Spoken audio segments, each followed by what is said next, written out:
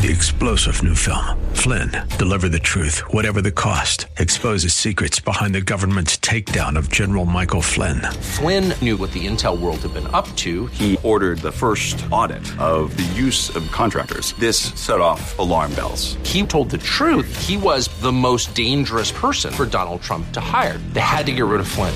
Flynn, deliver the truth, whatever the cost. Available now. Watch it today. Go to salemnow.com. salemnow.com.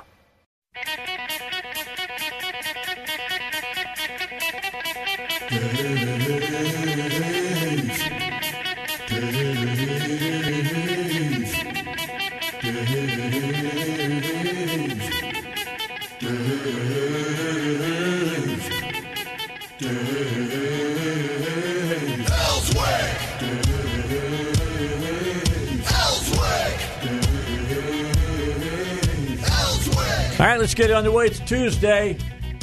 I wasn't here last week. Just taking care of my wife. She's doing pretty good, guys. Well, that's great. She's doing better. She's doing better. But the swelling finally is starting to go down, which is good. Did she actually break her ankle? 3 places. Oh, my. Both on the left and the right side and the back. She got 9 screws in it and a couple of pieces of metal. Wow. So she's literally screwed up. Yeah, I can use that. She'll have to when go. I want to get beat up. Anyway, yeah. Anything you say can and will be used against you for the rest of your life. Yeah. You know, it's so funny. She didn't listen last week, and but a friend of ours listened, and she texted Linda and said, "Are you all right?" And she said, "Yeah, I'm fine." She said, "Why is she taking the whole day off?" And she said, "Well, I didn't know he was taking the whole day off." And I told her, I said, "I'm taking the day off, darling, just because taking care of you."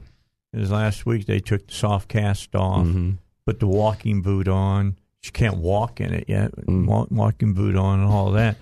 And she was actually freaked her out when she saw the surgery that they had done. 17 stitches, 9 on one side, 8 on the other. And I was kind of surprised at how big the incisions were. The incisions had been. But I finally convinced her. She was like, she's been just tough to get her to allow me to put a cold compress on her ankle about 3 times a day for about 20 minutes each time. And being a former baseball player, athlete, and I got really, really small ankles, and I would turn my ankle. I stepped on a pebble and turned my ankle. So I got used to doing that, and ice is your best friend when swelling happens. So she wasn't doing it, and now she's having the problem where, they cut you, and now your nerves are starting to heal back together, and their nerves are letting you know that they're healing back together.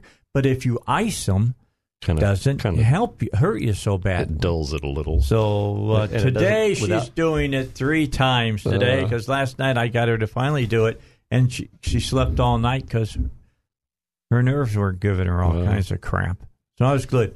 Hey, listen, did you guys know that there's going to be a big 2A amendment rally at the Capitol? I've heard that. I don't know much about it, though. Thursday. It's going to be happening. And in fact, we got Dan Borum. He's going to join us, Patriots of Act 746, with us on the phone. RD is here. Paul is here. Jan is on her way. She's going to be a little bit late. How you doing, Dan? I'm doing great. How are you guys doing? We're doing fantastic. Thank you. I spoke to GOA yesterday because who's it, Jordan that's coming in to speak on Thursday? That's right. Jordan Stein. He's going to be flying down from Washington to be a part of this great event at the Capitol State Building. Yeah, he's going to join me Thursday afternoon, but I wanted to get somebody on this morning or this afternoon to talk about what was coming up on Thursday because, we want to let as many people as can know about this. When is it all going to start on Thursday? Hey, look, it's going to be this Thursday, October 10th. It's a 2A day at the Capitol. It's going to be starting at 11 a.m. It's going to be on the second floor, the rotunda on the second floor. We invite everybody to come, everybody from across the state. if you can make it to this event, you're not going to be sorry. It's going to be very, very good. But Dave, starting at 11, we're going to start off with a memorial for the late Senator Linda Collins Smith. Okay. And her daughter is going to be speaking in her behalf. And so I'm very much looking forward to that, to honor her memory and all that she done for this state. And then we'll be giving Jordan Stein from Gun Owners Association to be able to probably give him like 30 minutes or so to be able to tell about what they're doing for us all across the nation. And also Sheriff Chris Brown is going to be with us, and we're going to be giving him time to speak. But the main event of the whole thing is we're going to have Chris Ann Hall, who's going to be in from Liberty First University out of Florida. Actually, on Wednesday, she's going to be in the White House in Washington, D.C., lecturing there. And then she's going to be flying down to Little Rock to be with us on Thursday at the State Capitol building. And she's going to be lecturing on state sovereignty and the role of our legislators. And hopefully we're going to have many of our legislators from the House and the Senate to be there to listen to her. They should. They should be there and listen. Do we know if any of the committee meetings are meeting that day? I'm not sure about the committee meetings of how many might be held, but I know they've worked this out back in I believe it was back in February when we had Chris in for a solid week in Arkansas. Mm-hmm. She went all over the state lecturing. When she was in Jonesboro,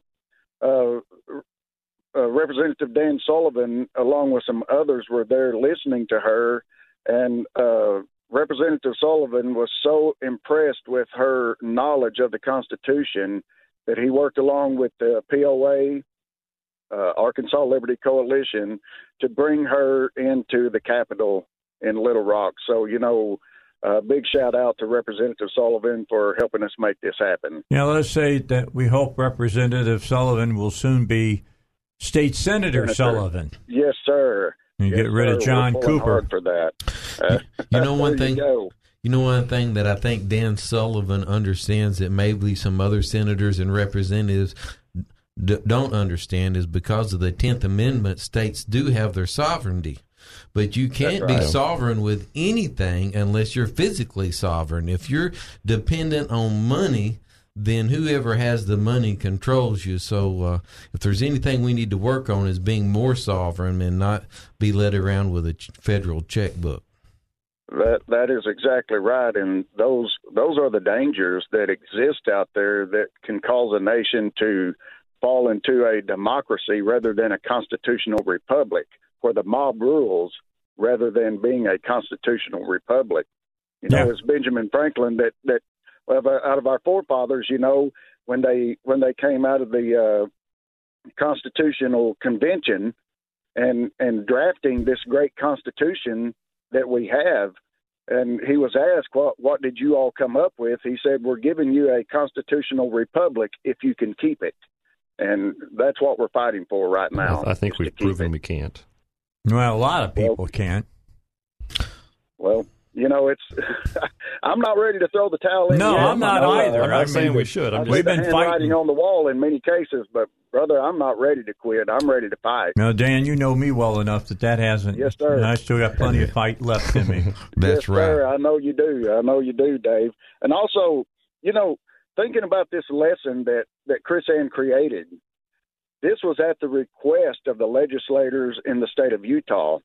There were some who heard her lecturing on the genealogy of the Constitution, and so they came back and asked her to create a class just for legislators in their state capital. And so that's how this lesson came to be, this lecture that she has. And man, this is something that whether you're a legislator or you're just a grassroots activist like ourselves, this is something you do not want to miss. You want to be a part of it. All right, so we're going to get underway, second floor of the Rotunda, 11 o'clock. You're going to have a salute to Linda Collins Smith, a memorial to her, because she did do a lot for the Second Amendment here in the state of Arkansas. And then at 11:30, We've got the Gun Owners of America speaking. Then you have this lady flying in from Washington, D.C. to speak. So it's going to be a fantastic event, and it's open to everybody at no cost. That's right. And also, Chris Ann, she's going to be in Jonesboro this Saturday. Oh, for the Trump March. She will be at the Hilton Garden Inn lecturing there on America Disarmed, and that will start at 12:30 p.m. So, man, if you can make that, you need to be a part of that as well. Okay. Jan will be here in a few moments, and we're going to talk to her about the Trump Women's March for Trump on Saturday up there in Jonesboro. That's going to be happening as well.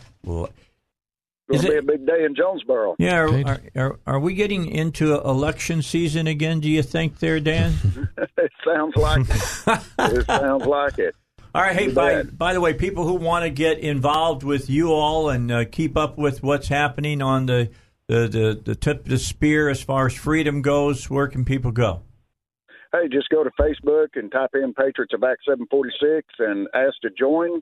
One of the admins will add you to the page, and then once you get on the main page, you can look at the tabs and see where the regional group is that's close to you, and ask to join that. And you can attend luncheons.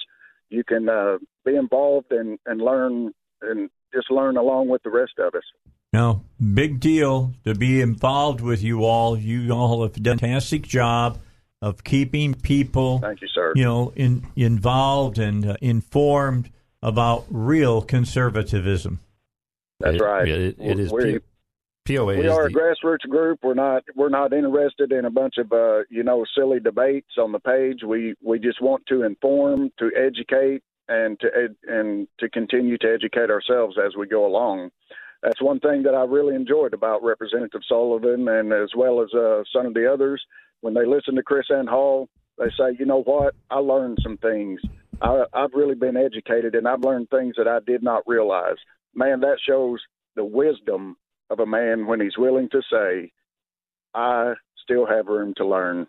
Yeah, I agree, Dan. And we appreciate Absolutely. your time today here on the Dave Elswick Show. It all gets underway again Thursday, 11 a.m. on the second floor, the rotunda of the state capitol. Be there. It will be well worth your time. Dan, thanks for being with us today, brother. Thanks for having me. Talk to you later now. Dan. All right, Dan Borum here on the Dave Elswick Show. We got to get a break in. It's already 18 minutes after. Zach, why'd you let me go? No, I'm just kidding. We got to take a break. We got more coming your way. Big game today. Is it, let's see, Houston's playing today, right, against Tampa Bay. And they're going to try to close out their series against Tampa Bay. Tomorrow, big games in Atlanta, because that's where the Cards will be at. They win tomorrow, they continue on. If they lose tomorrow, they pack up the bats and the balls, so they'll playing their game a little bit after 4 o'clock. And then tomorrow night around 7 o'clock our time, it's L.A. versus the Nationals. That's gone longer than I thought it would. I thought Dodgers take it in 4 games. They're pushing it all the way to 5. So they'll be playing in Dodger Stadium tomorrow. And I'm trying to think that big fastball thrower they got for Washington. I can't think of his name right now. He always gets hurt from time to time. Not Scherzer. He pitched last night. Did very well, in fact. But I'm trying to think it's a Buehler who's going to pitch for the Dodgers tomorrow night. So we'll see what happens. I'll be watching that game. Should be really good. Plus, my son-in-law is he bleeds Dodger blue. I'm just telling you. Anyway, I'll be watching it for him and pulling for the Dodgers tomorrow night. So we'll take a break. We'll come back with more. Paul is here.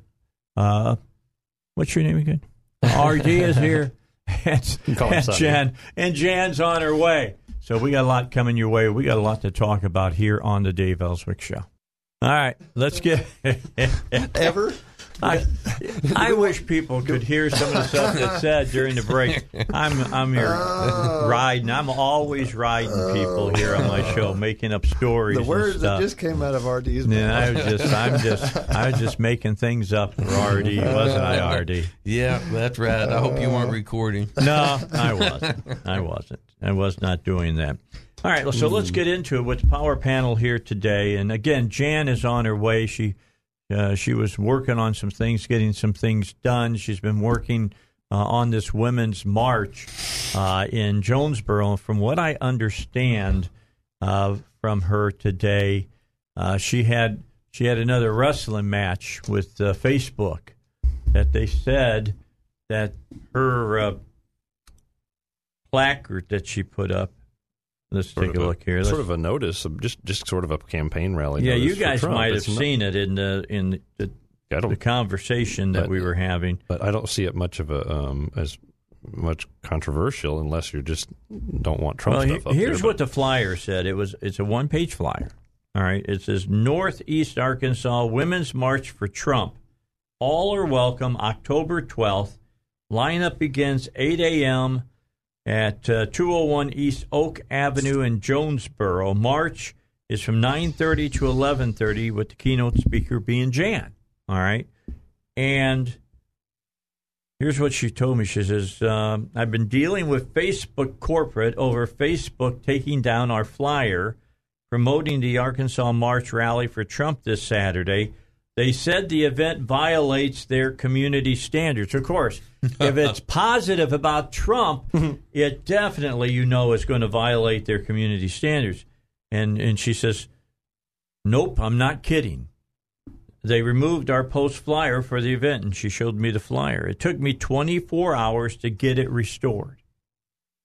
I can get the event organizer to call on your show today if you want. And I said, yeah, absolutely. I'd like to hear the event organizer today. So that's going to happen as well. And she says, here's the flyer. There's nothing controversial. Let me tell you, when it comes to Jan, this is as vanilla as it gets. for Jan, this is her picture's not even on. It didn't say no Muslims allowed or no, it anything didn't like say that. anything She said like everyone's that. welcome, right? Yeah. Wow.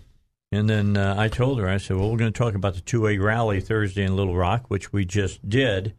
And she says, well, this is not about 2A rally, which I knew. This is about the women for Trump. Yeah, so we talk about both of them. A lot of stuff going on with it. And then nice to get the call from Dan from POA to tell us about what was going on Thursday. Yes, absolutely. There needs to be a lot of education. There's so many things that are attacking the Second Amendment right now as far as the red flag laws and what they want to call their uniform background check. So everything that you hear on TV or read in the newspaper is not always as it seems to be. So everybody need to do some further research in what their plans really are. Well, I think it's kind of an attempted progression at stripping more and more rights away. Of course it is. And it's effective. Unfortunately, the society is kind of biting off and swallowing some of this intellectual garbage. Well, what I can't believe are some of the Republicans, some of our senators and governors on the Republican side are going along with this initiative, I guess trying to be more palatable to the people in the middle. Well, and I think maybe some of them, and I think maybe Tom Cotton's one of those who's maybe a little bit naive about how the red flag system works and how we just don't do an adequate job of holding liars accountable when they sick the government on people. If you just look at some of the language on some of those, it doesn't sound all that bad. The problem is it's just not true. That's exactly right. That's the reason I say people need to look into it. Just like uniform background checks is really a national registry to track where all the guns are in the country. So what people say it is, and people will say, well, the red flag laws, we're going to support them as long as they have due process. A red flag law cannot have due process. Well, they're opposed to each other. There's no such thing as a red flag law with due process. We've already got a system in place where if you think a relative or a friend or somebody you know has gone off the rails and lost their mind, you can call the police and you can say, hey, look, this guy is dangerous. I think he's either on some drugs or maybe had a head injury and he's going to hurt himself or hurt somebody because he's just not in his right mind. You can call the police and they will come. And if it is indeed true, then he'll get he'll get due process, and he may get taken away right then because it may very well be very obvious. He may be standing outside in his birthday suit, screaming at people as they walk down the sidewalk, and that's a pretty decent indication he's probably out of his mind. Now, if you're normal and you do that, okay, but most people don't do that, and that's normally not considered normal behavior, and so that's a good way to get yourself locked up. But we used to call that streaking. Well, there's that. Yeah, there's that. But usually he didn't stand in one spot. I think it was generally there was someone pretty quick moving. There was someone in Cabot the other day riding a bicycle with his birthday suit on and had a kid sitting on the front of the bicycle. It was kind of weird. Yeah, that's kind of weird. I'm just saying that's kind of weird. Wow. It really, really is. By the way, we're going to have Jordan Stein here on Thursday on the show. I don't know whether it'll be 3 o'clock or 4 o'clock. It's going to be one of those hours. He's the Director of Communications for Gun Owners of America. Good deal. All right. Big breaking story during the news. Big words coming out. You know, everybody got all excited last week when Republicans started talking about, hey, the problem with this whistleblower, the first one now, this is the first one, is that he's a Democrat, all right? And so the Democrats saying, well, that shouldn't mean anything just because he's a Democrat, blah, blah, blah, blah, blah. Well, today comes out during last Friday's impeachment inquiry interview with Atkinson. All right, and Atkinson, of course, let me tell you, Michael Atkinson is the Intelligence Community's Inspector General. So he checks in on these whistleblowers. And so during the interview with Atkinson, he said, well, you know, he's a little bit more than just a Democrat. He revealed that the whistleblower's real possible bias was not that he's simply a registered Democrat, it's that he had a significant tie to one of the Democratic presidential candidates currently vying to challenge President Trump in next year's election. Quote, the IG said the whistleblower worked and had some type of professional relationship with one of the Democratic candidates, unquote. The IG said the whistleblower had a professional relationship with one of the 2020 candidates, said another person with knowledge of what was said during the meeting. What Atkinson said was that the whistleblower self-disclosed that he was a registered Democrat and that he had a working relationship with a current 2020 Democratic presidential candidate, said a third party that was there for the interview. All three sources said Atkinson did not identify the Democratic candidate with whom the whistleblower had a connection. Unclear what the working or professional relationship between the two was. I call BS. That's what I call. It's all political. This is all. This is Kavanaugh all over again. I mean, realize Karl Rove today was right on, and he talked about what the Dems are going to do to themselves. See, I believe they truly believe exactly what Congressman Green of Texas said. We got to impeach him now. He might win a re-election. That's what he said. He said that. That's what he said. Yes, that's what he said. All right, that's pretty. It's an election strategy. Yeah, that's pretty out there. We got to impeach him now because he might get re-elected. Well, here's what Karl Rove said. Cut one. I thought it was very unusual that the House Democrats, remember, the original thing is they sent the letter on the 27th saying we want documents and witnesses to begin appearing by the 2nd of October, right? Which is like 2 business working days. They sent it on a Friday and they want them to start appearing on Wednesday. So Monday and Tuesday, you're supposed to get all these documents together. These people are supposed to be able to meet with the counsel of the State Department. They're able to look at what they can say and what they can't say. This is just ridiculous. So there you go. And it is. It's ridiculous. I stepped away from the microphone. I'm taking my coat off. I finally warmed up here. Yeah, it's amazing. You know, it makes you wonder if there's any department in Washington, D.C. that follows policy and does things the way they're supposed to do it and does not have an ulterior motive in a political agenda. I mean, he went on to say that the Democrats are going to hurt themselves with impeachment on the flimsiest of rationale. I mean, if whoever this is, guy, gal, whomever it is, that was the first whistleblower, was working with a 2020 candidate for the Democrats, there was no first person type of information. This person should never even been taken seriously in any way, shape, or form. They heard it from a friend. Yeah. Who heard it from a friend. And we can heard about it, however that song goes. Well, so basically, their whistleblower, is it now coming out? They heard a rumor? Well, yeah, they changed the rules just a few days before this person. They gave them the okay to bring their complaint. You know, you got Schiff out there. Oh, that guy's a loser. I had Congressman Hill on last Wednesday. He said everybody sees that guy as a nut job. Everybody in Congress thinks that he's crazy, and he's in charge of the Intelligence Committee. Think about that for a moment. Think about that. Well, sounds about right for government intelligence. Yeah. Well, Jim Jordan had this to say about him. Cut number 3. Based on the unfair and partisan process that Mr. Schiff has been running. When you think about what the Democrats are trying to do, impeach the President of the United States 13 months prior to an election based on an anonymous whistleblower with no firsthand knowledge who has a bias against the President.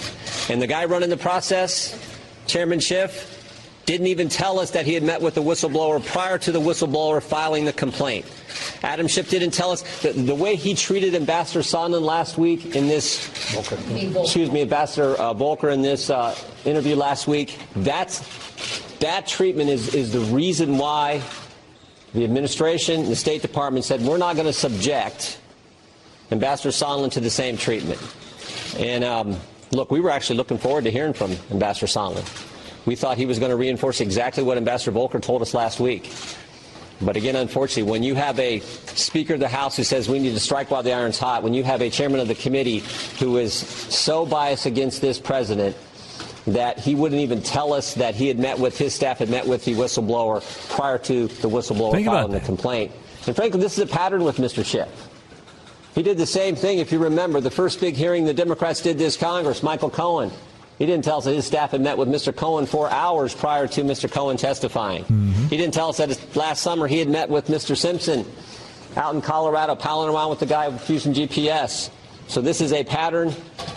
Like I said, we were hoping to hear from the ambassador today, but we understand exactly why the administration, exactly why the State Department has chosen to say, look, if it's going to be this kind of process, if you're going to selectively leak text messages, 67 pages of text messages we had, they take a handful and release to all of you, and not give the full context and not release the transcript, we understand why they made this decision at this moment. I'm going to let some of my... Ambassador Sondland says he's disappointed that he wasn't allowed to attend this deposition today. Yeah, and I said the same thing. We wish he would have been able to testify too, but we fully understand why the administration made the decision they did. When you're going to have a chairman release certain parts of what was said in a closed-door interview and not release the entire transcript and give it context, you can see why they didn't want to subject Ambassador Sondland to the same kind of treatment. Now, that's two great things that Jordan brought up there.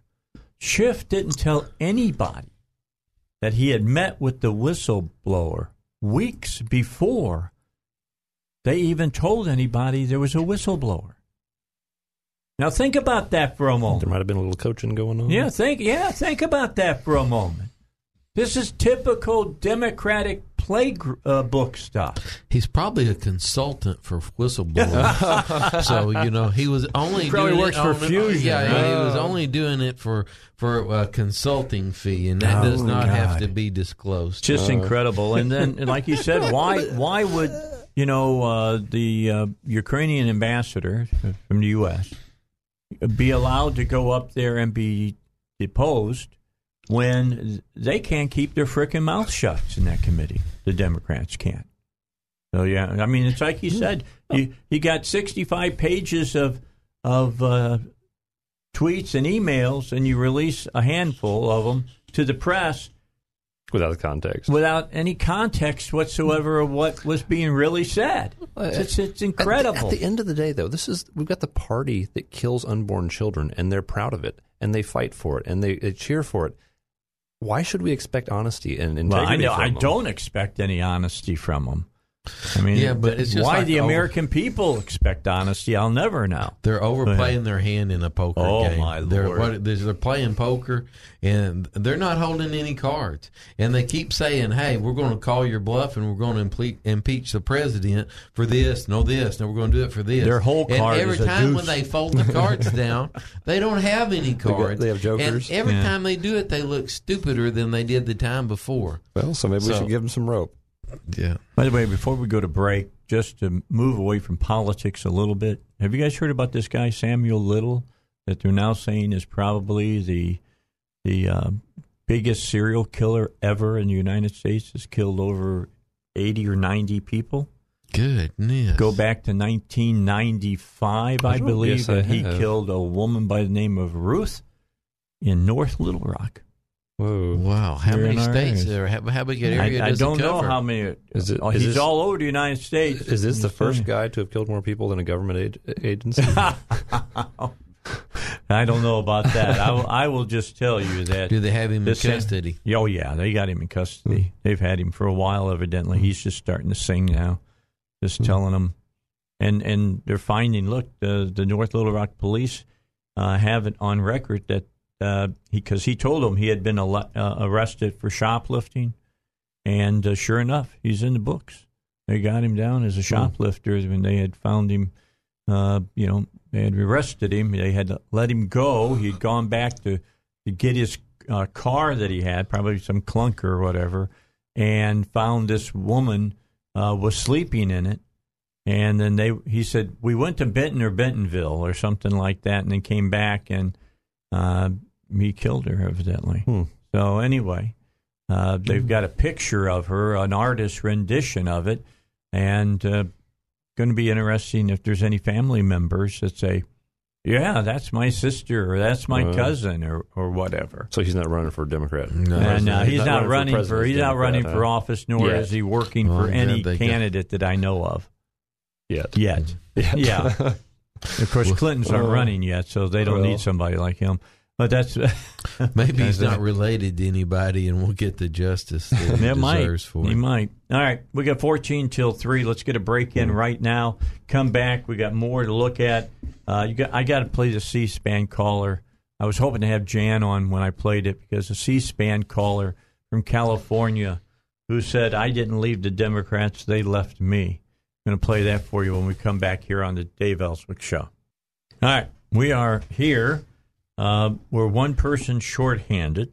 We're waiting for Jan to get here. She's going to come here during the show. The FBI says it has confirmed that Samuel Little is the most prolific serial killer in the country's history, with the verification now of 50 of the 93 murders to which he has confessed. Wow. According to his account, that trail of murder led right through Arkansas.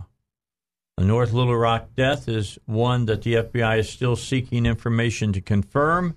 The video of his confession in that purported death is out from the FBI page on the case.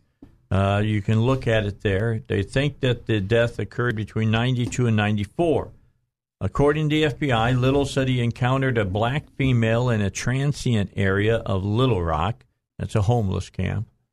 Between 1992 and 1994.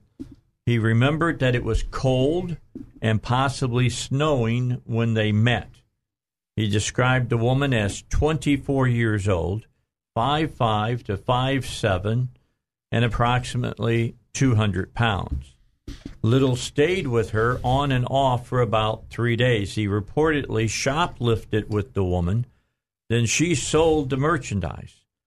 Little remembers being arrested for shoplifting in a North Little Rock Kroger grocery store.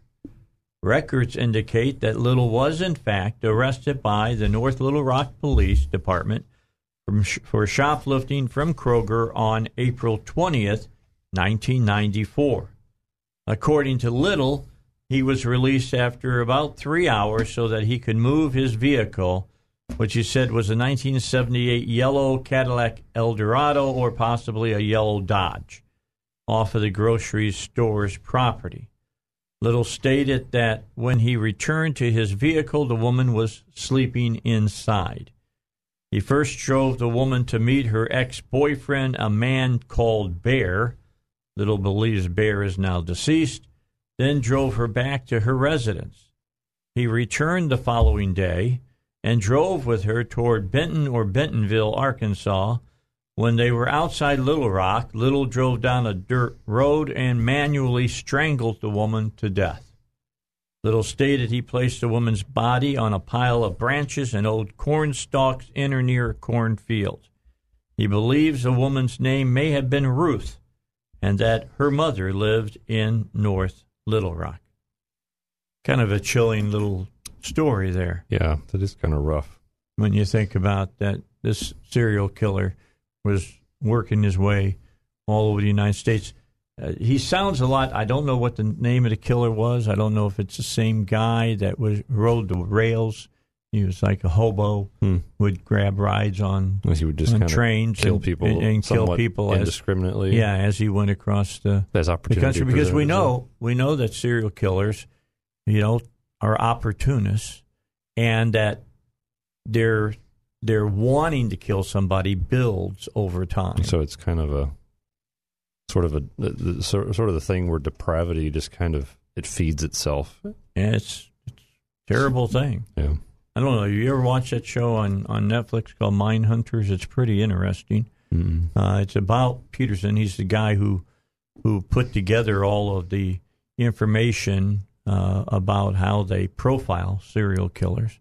I've had him on this show a couple of times. Very interesting guy. And, he put those profiles together from interviewing Richard Speck and Charlie Manson and the GDB killer and all of that. I mean, he talked to all the serial killers and they were able to put some things together that they all had in common. Kind of interesting.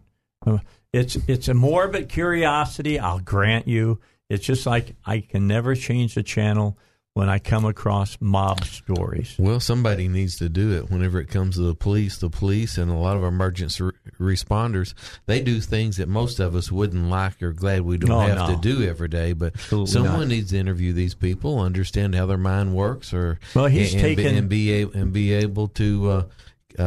He wrote a book. It's called "They Might Be Monsters." That's what he wrote. And it's probably valuable information, but we still need to be careful that we're not jumping off into this pre-crime idea of, well, you've got this marker and this marker and this marker. No, that's not what they're doing. Right. No, what they're doing is they're saying we've got.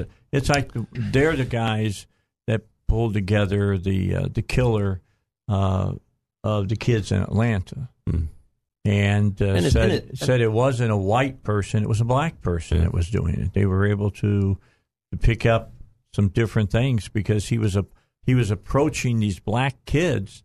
And these black kids felt comfortable approaching him. Probably wouldn't have happened if it was a white guy doing it. Yeah, I don't know. It is interesting. Hey, it's an interesting study, though. Hey, you need people profiling. You need people to. If you've got 1,000 suspects on a case, and they all show certain proclivities. That's exactly right. You got to be able to cut the time down before maybe it happens again, and go to the ones that are most likely to be the one that did it. Right. If you've got an axe murderer, more than likely he used an axe. Well, there's that, but it's more than likely it's not an 87-year-old woman.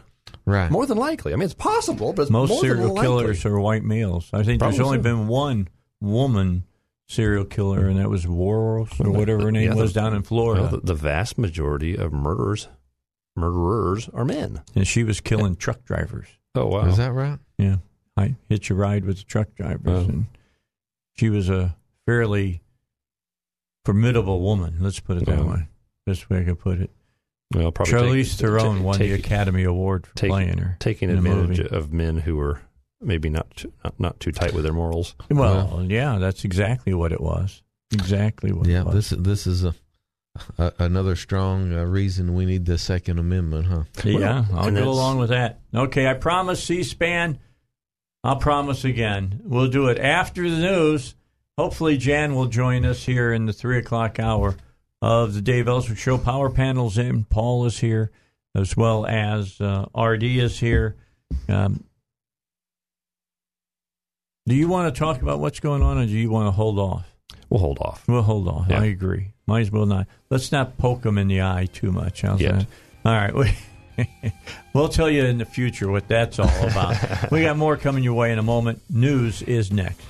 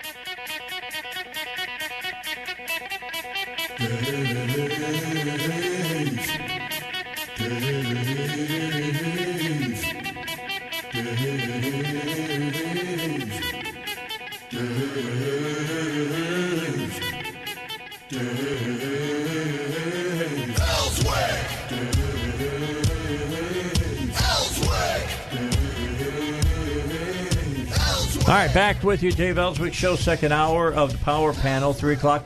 Let you know right now, next week, Power Panel will not meet, but the Bible guys are going to do a special show for the whole show, 4 hours. We've got a rabbi coming on and all kinds of stuff. It's going to be a lot of fun and a whole lot of interesting information for you to take a look at. I'm sitting here checking stocks during the break, seeing how things are doing. I promised you I'd play a cut from C-SPAN. This is a caller calling into C-SPAN from California. I want you to listen to the conversation. Here we go. Mayor Kathleen has been waiting out in California on our line for independence. Good morning. Good morning. I was a lifelong Democrat. I was a registered Democrat for over 30 years. And in the last few years, the widening of this left lane that's just been described is exactly why I'm now an independent. I think not just that the economics continue to be unchallenged in the policies presented by the presidential candidates, but also social issues, environmental issues. It's just, for me, too far left. I say I didn't leave the Democrats. I say they left me. And it's very discouraging for a person who grew up. I'm a union member. Everyone in my family's a union member. We're proud union members. My private health care through my employer paid for the births of 2 of my children. I paid zero. I had 2 breast cancer operations. I paid zero. My grandson was in NICU for 4 weeks. My daughter paid zero. So I think there are ways through private insurance that can accommodate the needs of the country. And I think the progressive lane, frankly, has frightened me. And I will not be voting Democrat again. All right. Well, now, I think there's a lot more of that, and I'm going to prove that to you in just a second. But I don't think America's ready for what the Democrats are running on right now. I don't think so. So it sounds like way off. Sounds like she's kind of a a moderate Democrat herself, sort of a what we would call a blue Democrat. She has common sense. Well, I don't even know if I would put her that good, but it sounds like she's still in favor of kind of moderate socialism, but she's still kind of the union person. She wants the government to control a lot of things, but this is just too much. It sounds like that's to me what we want them to do. We want them to go so far left they burn and destroy it. And they leave their people behind. And that's we want them to do it fast. And this they're cycle, going pretty fast. This cycle, they seem like they're going pretty fast and pretty hard, and that is better. I agree. They're overplaying themselves. I think they Big probably time. are, but it's we don't need to underestimate the stupidity of the American people when it comes to voting for crazy people. I mean, we did actually elect Obama twice. For crying out loud. Yeah, but he was a pretty good con artist, and he could get up and say a whole lot without saying anything that really meant anything. He can make people feel good. These guys they've got right now just come out and promising everybody everything they want to hear. Obama could make a lot of promises without being committed to anything. And these people aren't that smooth, and they are not that smart. I think you're right. Well, and it's interesting because I think they're closer to being the more, if you can call it, principled socialists, and so we're getting to hear some of their real ideas to some extent, and it's kind of neat. It's not to some extent. We're really hearing their ideas. Yeah, as in Stalin and Marxists. Yeah, I mean, seriously. I mean, the lady I thought was interesting the way, I think, did they say Kathleen? Wasn't that what they called? That was her name, yeah. Yes. When she said that the progressive lane, I like to say it's the progressive Autobahn. Yeah, the left because lane they is are at widening maximum warp speed right now. Because she named off 3 areas. She said budget, number 1. Number 2, social issues, and number 3, environmental issues. And I don't think she put it this way, but it was. If I was going to say it in my own words. She said that they were overreaching in all of those areas. We have some, we like to talk about our Republicans that are so staunch about the Second Amendment, but when it becomes time for a bill to give college professors the right to carry arms to protect themselves and the students so our staunch Second Amendment senators and representatives become not so staunch. Being right, Paul, we saw that happen before our very eyes. Right. But real quick, in that same thing, if you look like on environmental issues, if you look, our Republicans are playing to the left on some environmental issues also, buying businesses out and taking people's businesses license away from them before they've even been convicted of doing anything wrong. So I think when the Democrats are going so far to the left, I think you're watching the Republicans come more to the center, to the left also, to try to pick up more of the people that are leaving the Democratic Party. I mean, we had this last legislative session. We had one senator that brought up a bill that was going to allow people to cut hair without a license. It never got anywhere. How is it that we have Republicans that claim they want to shrink government, and they can't even pass a bill to allow people to cut hair? You know how many business owners that make mad, Paul? It did make a few business owners mad. It makes some business owners mad. Because these business owners are a bunch of selfish, egotistical, envious brats. They need to grow up and face the fact that government is not here to protect you from competition. If you can't compete, you should go out of business. Yeah, you bring me back to my tire bill again, to where you have to have a licensed truck, a licensed computer website, and all this stuff to have a used tire shop, and you have to have a registration number and all that stuff. Well, I'm talking to one of my representatives and says, hey, I thought you were for less government, less restrictions, more freedom and free trade. And he said, well, we talked to a lot of big tire shops, and they're all for this bill. Yeah, they're all for this bill. They're for putting all the little guys out of business. So you've got these little guys. Sometimes we got some small business owners that are not real sophisticated. They have never owned a computer. They just work out of their garage or whatever it may be. And so they're just making a few bucks on the side and trying to make a living, or maybe they're making their whole living making $100 a day. Yeah, buying and selling used tires. Or maybe they go around to the tire shop. Maybe they go around to the tire shops and actually dig through their old trash tire bin, and they find a couple, 2 or 3 tires here and there that they'll let them have, and they'll find somebody else who wants them, and they'll put them on by hand. They'll have their little manual tire wheel balancer. Right. And but what we're talking about is, they're growing government, making more restrictions, making more fees, more taxes, more state employees, and saying they're for freedom and small business. And so whenever I see these guys going way left to the left, I'm looking over, and it just looks to me on a Second Amendment, on free trade. Watch for the Republicans catching up with them. That's exactly right. It is frustrating. I think what we have is we've got kind of the uppity folks looking down at the little folks and say, we shouldn't be putting up with this. Let me give you a better example of this, and that is something that is hitting everybody every couple of days now. Your gasoline prices went up 3 cents a gallon. Actually, more than that. Yeah, because the wholesale, at least 3 cents a gallon, and that money's going to the state government. They say they need it to be able to build highways. Of course, they won't sit down, or a majority won't sit down. There is a sizable minority that would be willing to sit down and say, maybe we're spending money in the wrong areas, and we could use that money to take care of the roads, but that's not the way it's being taken care of now. Coming November next year, you'll be asked to put a 0.5 cent sales tax more into effect in perpetuity. I hope you'll vote against that. We'll get when they give it a number, I'll be out talking about it even more so. But the bottom line is, they always say they need more and more money. You know, the problem is, all of us, we don't make more and more People money. Are struggling right now. People are really struggling Everybody right now. Struggles, as far as I know. I talk to people that are trying to get back and forth to work and trying me help them to keep their used car running, keep their car running to get them back and forth to work. And people are struggling right now.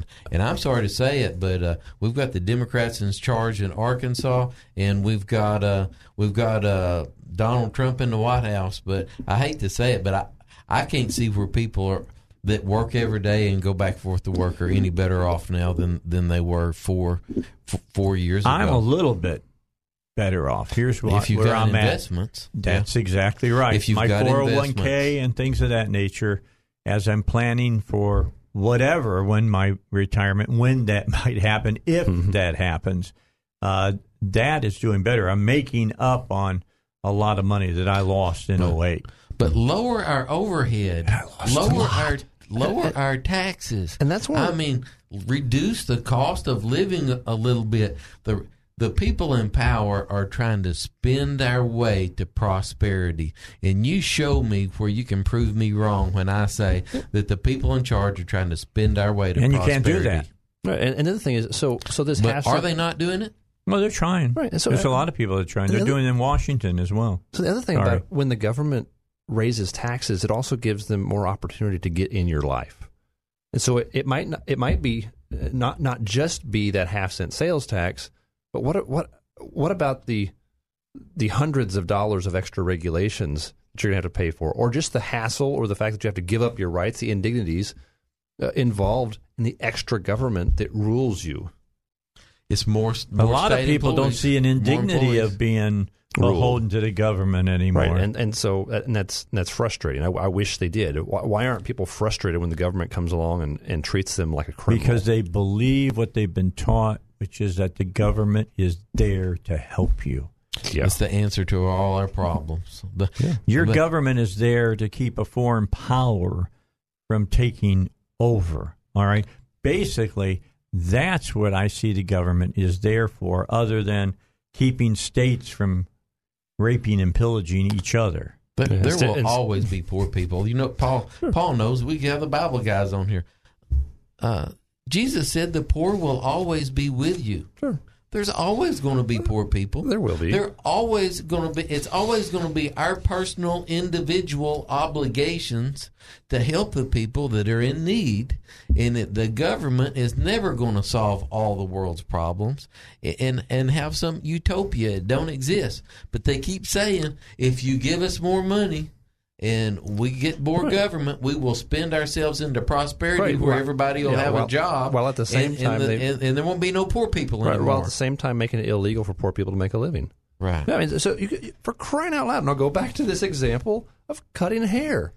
You'll say you like poor people, but you can't tell them, if you cut hair without a license, we're going to lock you in jail. Or we're going to fine you. In fact, they wouldn't even let you braid hair, except that we did pass a law saying that you could braid hair. Something like that. And I can't even remember. There's still some hoops to jump through for that, I think, even maybe. But for crying out loud, do we actually care about poor people, or do we just want them to have a government check?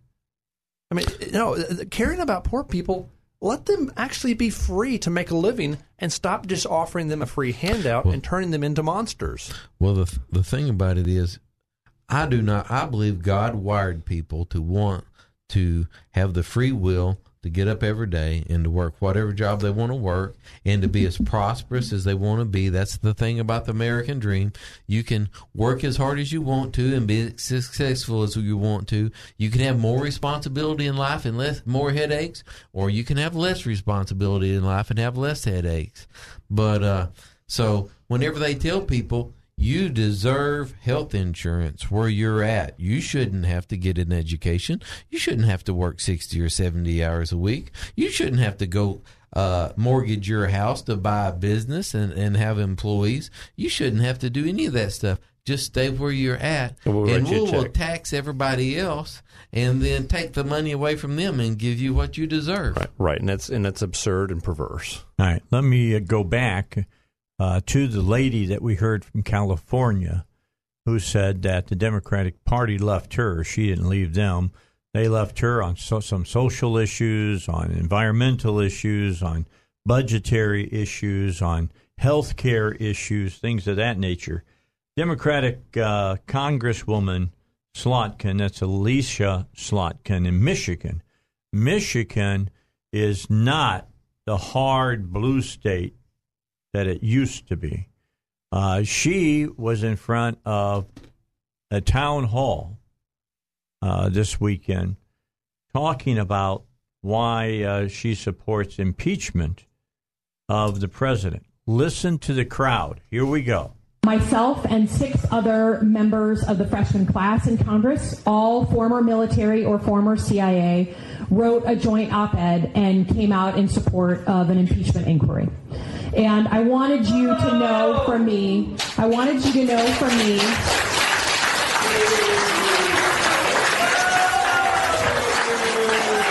when you fell off the cliff for me was when you joined the coup against our president. That's right. What's the rush with the impeachments? Impeachment is a serious thing. This would be only the 4th president in the history to be impeached, and to try to impeach him on something like this is really stretching it. There you go. You're hearing it. I mean, let me point out that she's the first Democrat to win that district since 2011, I believe. She won it with 50.6% of the vote. Those are the Democrats that are in dire straits to what the Democrats going after this impeachment of Trump. She needs to call former President Bill Clinton and see if she can bring him on as an advisor. Now, if she bring Bill Clinton on, if Hillary Clinton would have listened to Bill, she'd be president right now. So I'm really glad, I was talking about you've got to be able to tell people what they want to hear without obligating yourself to do a bunch of crazy stuff. So Bill Clinton was a professional at that. Barack Obama was a professional at that. But just her getting up there and saying that to a group of moderate Democrats, that just shows how irresponsible and how much they've drank the Kool-Aid. So where are we actually at on this so-called impeachment? It's still an impeachment inquiry. So it's an inquiry. So this is sort of it's sort of like this skim milk. No, it's like preseason. A preseason. Okay. Yeah, preseason means nothing until you have to chalk up W's and L's, okay? So what they're doing, they're starting it, and they're going to run polls to see if it helps them or That's hurts exactly them. it. And, hey, they'll do just like both sides. Both sides. And then when they determine that it's going to be a suicide mission, they'll say, well, we didn't find enough evidence. Well, that's right. Is that maybe what's going to happen? So you test it, and then you do like Bill Clinton. You lick your finger and hold it up in the air, see which way the wind's blowing, whichever way the wind blowing, you follow it. All right. We got to get a break in 24 minutes after 3. Is this going to take us to the news? No? We'll be shy. How long is cut number 6? Okay, we can get that in before the bottom of the hour, and then I can let RD just rant and rave when we come back. All right, it's the Dave Elswick Show. We'll have some things from Senator Harris when we return on the Dave Elswick Show. All right, back with you here on the Dave Elswick Show. Okay, I told you I had something from Senator Harris. She's at the position now, I think, running for president for the nomination, Democratic nomination, that she will say anything to try to get some kind of traction. Just for you, I had this one pulled, RD, because I know you're going to love this. Check out cut number 6. Senator, before we go, I just want to get your take on this new agenda that you've released today, the Children's Justice Agenda. You want to eliminate child poverty by 50% through an executive order. You also have a paid parental leave plan where you're going to give both parents, mothers, fathers, partners, 6 months paid leave. And you're going to fund that in part by employer and employee payroll tax, also a tax on the 1% and fines for corporations who don't comply. You don't put a price on this plan. And you don't say how much you'll raise through those taxes. Can you give us the numbers? Yeah, I can, but let me. It's about approximately $600 billion, which, when you do the math, it is a great return on the investment. Because, frankly, Katie, a large part of my campaign and my perspective is that in 2020, justice is on the ballot, and it is everything from having a crook in the White House to justice being on the ballot when the average American family is a $400 unexpected expense away from complete upheaval. Justice is on the ballot when working families in America know that their natural desire to parent their children may be a function of how much money they make every month, and that should never be the case. So my plan, my children's plan, is about saying, look, this is a matter of justice. It's a matter of recognizing that on the issue of raising the children of America, it should not be that the people who make a lot of money get the support, and those who are working hard every day are having to go back to work after 2 weeks after childbirth. That's crazy. There's a lot of... You got to go back to work after just 2 weeks of child. I went back to work after 2 weeks after I had a 5-way bypass. Give me a break. I had to make money to pay the bills. I get tired of these people. I get tired. I want you to hold. All right, because I know what you think. All right, I want you to hold. RD, I have what he says about giving workers 6 months of paid family and medical leave because they have a child.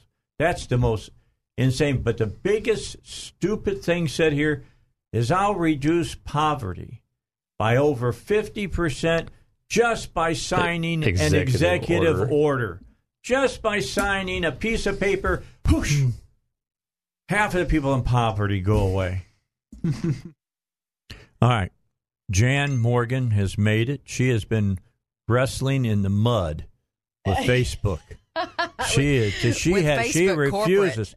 She refuses to give in to these idiots. Yeah. So what I'm going to do before we get into this discussion, though, Dave, I wanted to share your program live on my page because people in Facebook, I told them just before I was coming in that we were about to go live from your show, and I want people to be able to get in on this conversation. Oh, they want to hear some good stuff. Kamala Harris. Go ahead. Let's do the Kamala Harris thing, and then we'll go to the Facebook thing. Senator Harris, who is not finding any traction in the race for the Democratic nod of president, had this to say about what she wants to do for families and children. Here we go.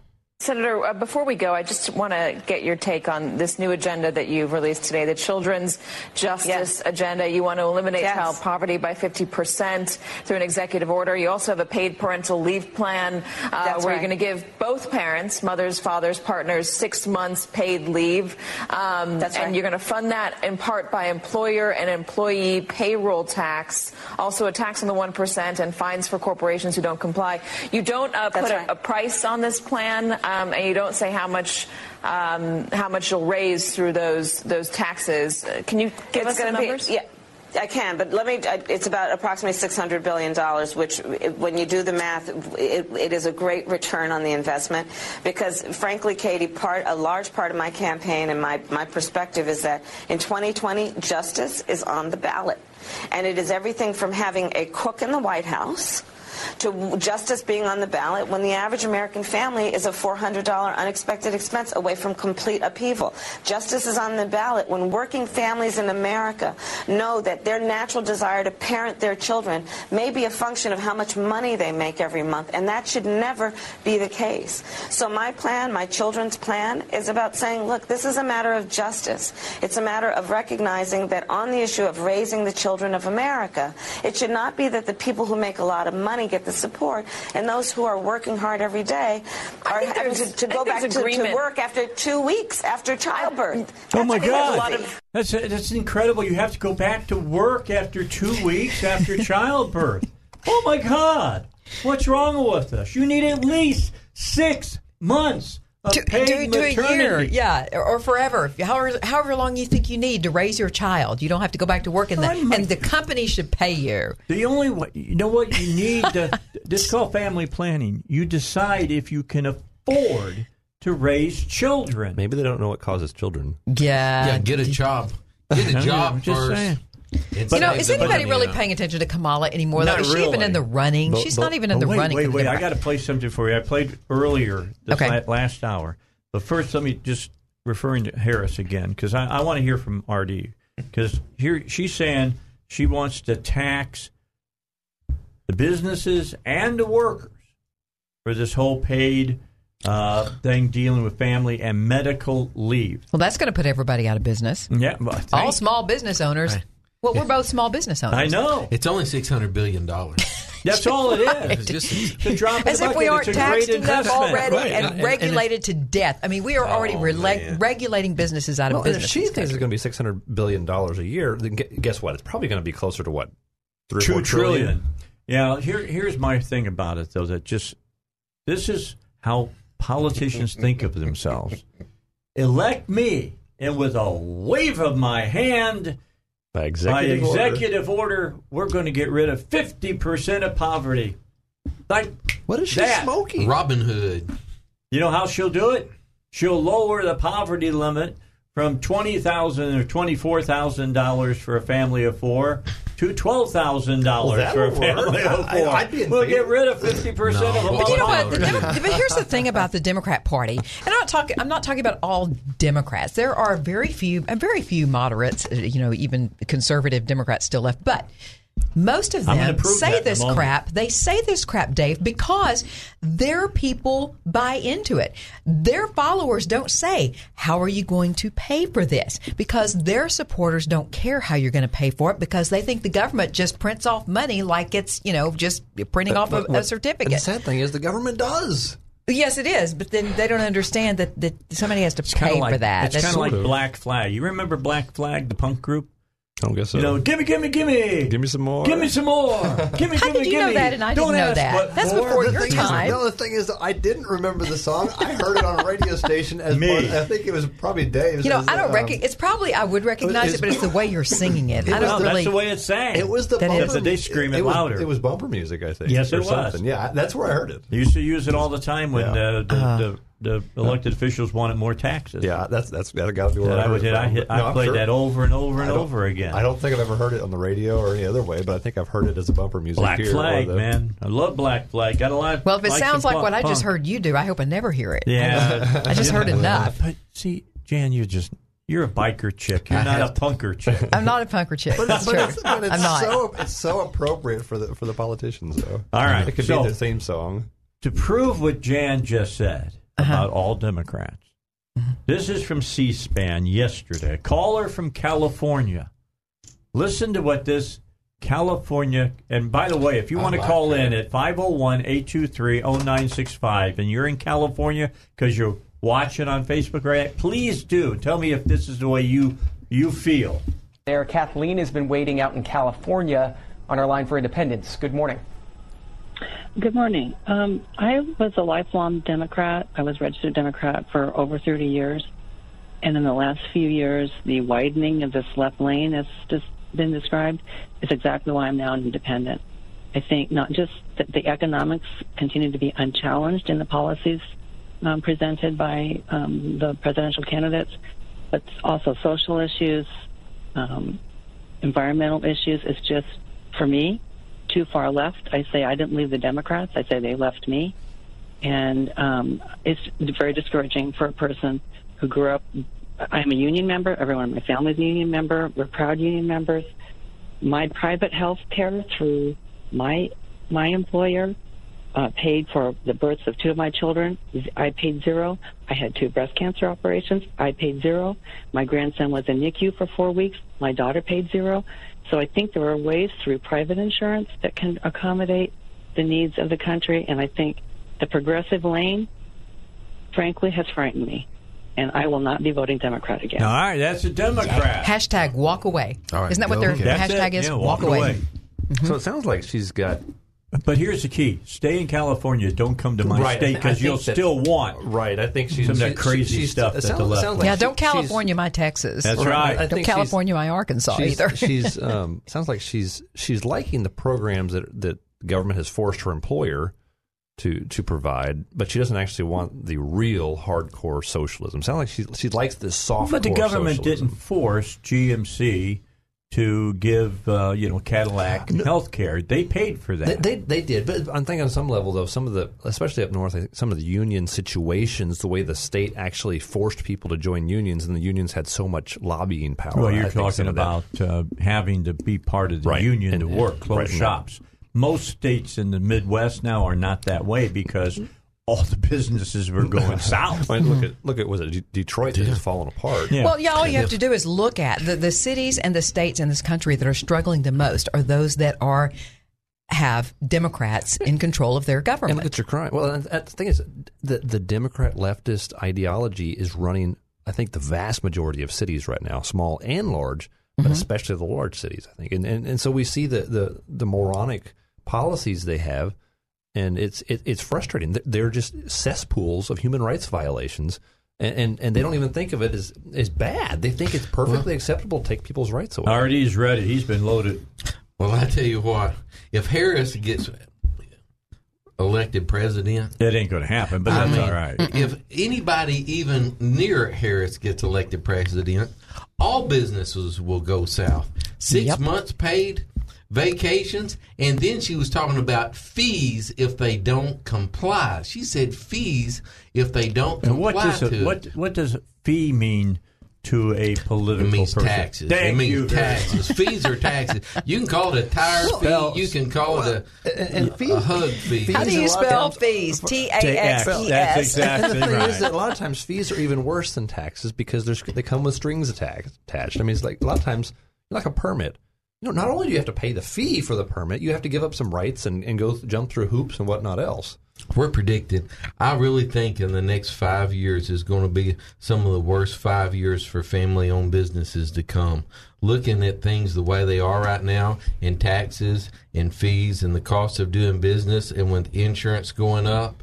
And I think the next 3 to 5 years is going to be a real tough business climate for family businesses. It's so much harder for government to control you and watch over you when there's so many little businesses for them to watch. So it's so much easier when government can just watch a few large businesses instead of these small businesses that are spotty. You can have everybody on board. If everybody would just work together and work all these problems out, then you wouldn't have these small business troublemakers out there that run for office and like me and you, the three of us here, get on radio shows and try to let people know what's the truth of what's going on is. But like you said. If you just have a few small businesses, then everybody can be around the table, and all the big businesses are around the table, and the small businesses right now are on the plate. Right, and I think you're right in many cases because the small businesses they're there making a living, and a lot of us don't have time to go out and engage the legislature in lobbying, and then so the big businesses are easier for the government to watch, and it's also easier for the big businesses to lobby the government. And make donations to campaign funds. All right, got to get a break in. It's 14 minutes till 4. Power panel's here. Of course, that means Artie Hopper is here, as well as Paul Calvert. Yes, and sir. Jan Morgan now has joined us as well. Wherever you're watching the show on Facebook Live, we welcome you here to the Dave Elswick Show. And we'll talk to Nancy from Jonesboro when we return on the Dave Elswick Show. All right, we're back, and there's an event coming up in Jonesboro on Saturday that I want Jan to talk about because she's going to be the featured speaker there. And Nancy from Jonesboro, who evidently is one of the big organizers, has joined us as well. So we'll let you talk to her, Jan, and bring us up to date on what's going on. Okay. So we are joined by Nancy Dobbs-Best, and Nancy is one of the organizers of the Women's March / rally for President Trump. And it's not just women marching, it's women and men, but the Women's for Trump people organized it. So, Nancy, tell people who are listening out there, give us the details about where, when, what time, and then we also want to hear from you why you felt that this was an important thing to do at this stage in the game. Okay. Hi, everybody. Hi, Nancy. Talking on the radio, so I may sound a little bit southern down here in Jonesboro. Okay. But I want to say hi to everybody, and thank you for giving me a little bit of time on the radio, Dave. Always. We decided to have Vicki Strickland and I got to talking last week. We've organized this pretty quick, so don't think you can't get things done in a hurry if you work hard enough with boots on the ground. And we felt like because we couldn't, all of us working stiffs couldn't make it to Washington, D.C. to participate in that Women's March for Trump on the 17th, that we would honor our president here in Jonesboro and host our own march. And, of course, it's like Jan said, we want to have it for everybody. The name of it was the Northeast Arkansas Women's March for Trump, but it is welcome to everybody, especially anybody that wants to walk, all races, all colors, anybody in support of our president, and motorcycle riders. We're hoping that we have several motorcycle riders that come. And we're going to organize this Saturday morning on October the 12th, and we're going to meet up to line up the parade starting at about 8 a.m. because we're really not sure. This seems to be growing kind of like grassroots. So we're not sure how many people that we're going to have, but it's growing. And we've also talked to Bikers for Trump. I think some of the folks from Bikers for Trump are going to be there, which is really cool. Exactly. Bikers for Trump, I hope, are going to be there. And then I've heard several other bikers that are coming in to ride. And National Committee. Yes, and I'm hoping I'm going to be riding my motorcycle, depending on the weather. I hope you are too, Jan. Yes, and National Committee woman, Republican Committee woman, Jonelle Talley-Fulmer is going to be speaking. Right. So it's going to. And who knows? And we're going to have Dan Sullivan as our host. State Representative, soon to be State Senator Dan Sullivan. Absolutely, Go Dan. Absolutely. Yes. And the address where we're going to line up is 201 East Oak Street here in Jonesboro, and that's just if anybody's familiar with Jonesboro, that's right by the Cardiology Associates building, just a block off Main. And we will hold our march first down Main Street and then back up Union, and then we'll stop at the courthouse, and we'll have a place set up to hold our rally. We're figuring that the march shouldn't take but about 45 minutes, and we'll leave out promptly at 9:30 to begin marching. And then hopefully, with that we'll start our speeches and our rally for Trump at promptly about 10:30, maybe a little bit before. Okay. Well, it's going to be a great day. I'm hoping I'm going to bring my Trump flag and my Trump memorabilia and planning to have a good time and get people all revved up and excited about the election that's coming around the corner. And, Nancy, these things are happening around America. There are marches for Trump going on. In fact, I saw the National Women's Organization for Trump is doing one in D.C. this month as well. So we're in good company, and I hope the president feels the love. That's exactly right. And we want to let people know that we support our president and that he has made promises and he's kept those promises. Yes, in spite of being under a constant barrage of bullets. So, Nancy, tell the people about the little I don't know what you call it, we've had with Facebook. That's why I was late getting on the show today, because I was working with Facebook corporate for hours trying to get this resolved. Tell people what happened when you started putting these flyers on Facebook, on social media, simply just promoting the rally. We put it on, we started an event page, and our event page was very simple at the top. It had a banner at the top that said, Northeast Arkansas Women's March for Trump.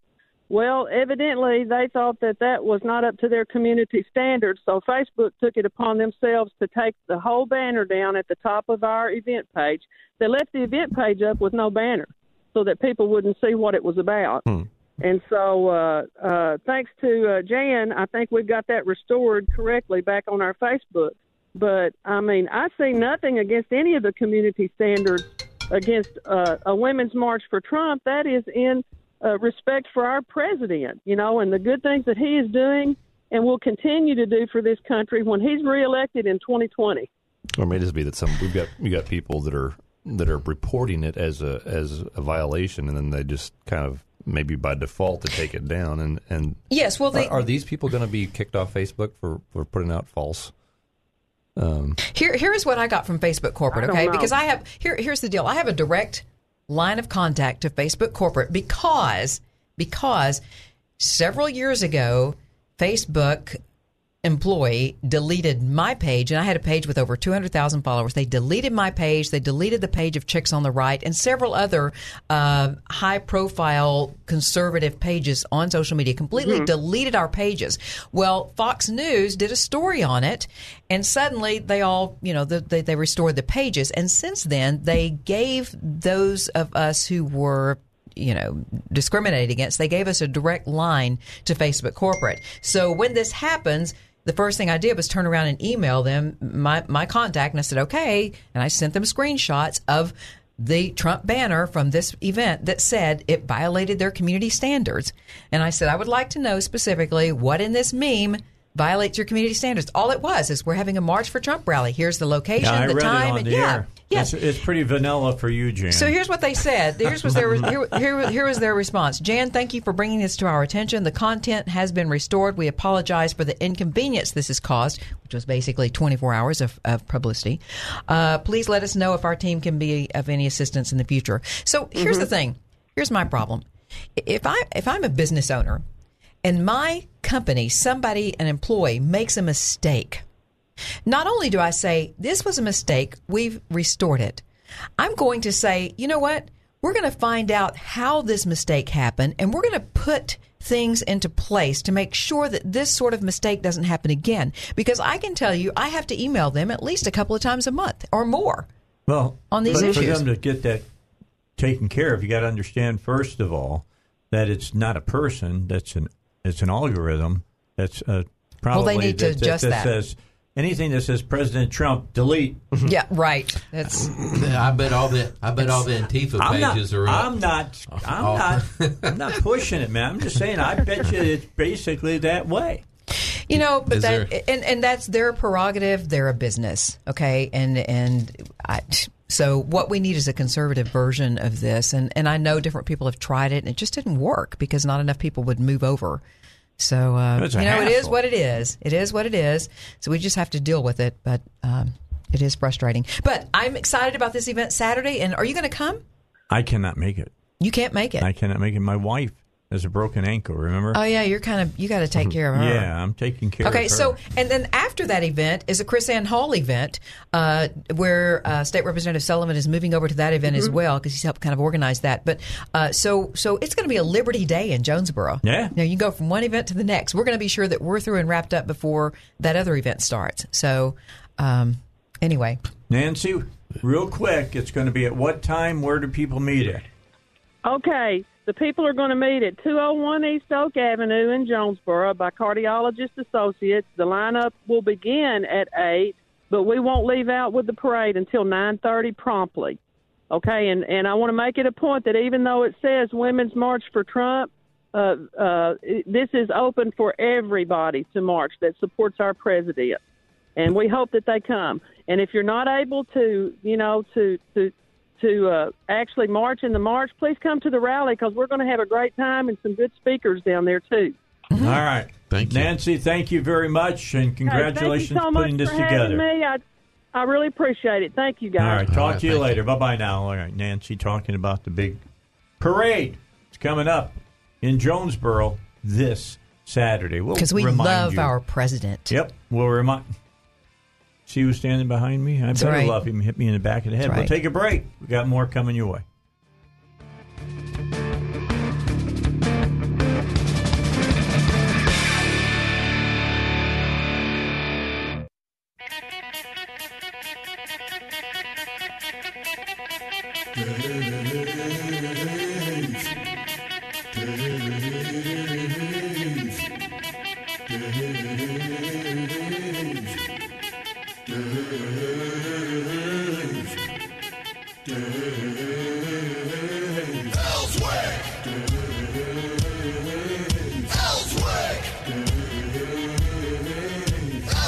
All right, back with you. Jan, did you hear us talking about Samuel Little in the last hour? No, I was probably driving and talking on the phone to somebody from Facebook.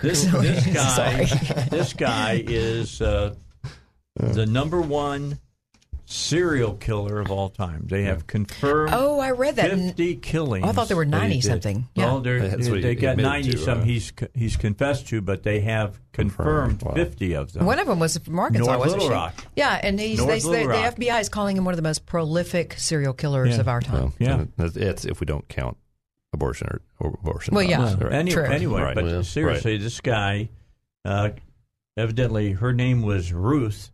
Killed her back in 1994, I think it was. Wow. How old a guy is this? I've got an idea for him. He's pretty old. Is he? Instead of coming out saying, no, he's not. This is He's the about your greatest age.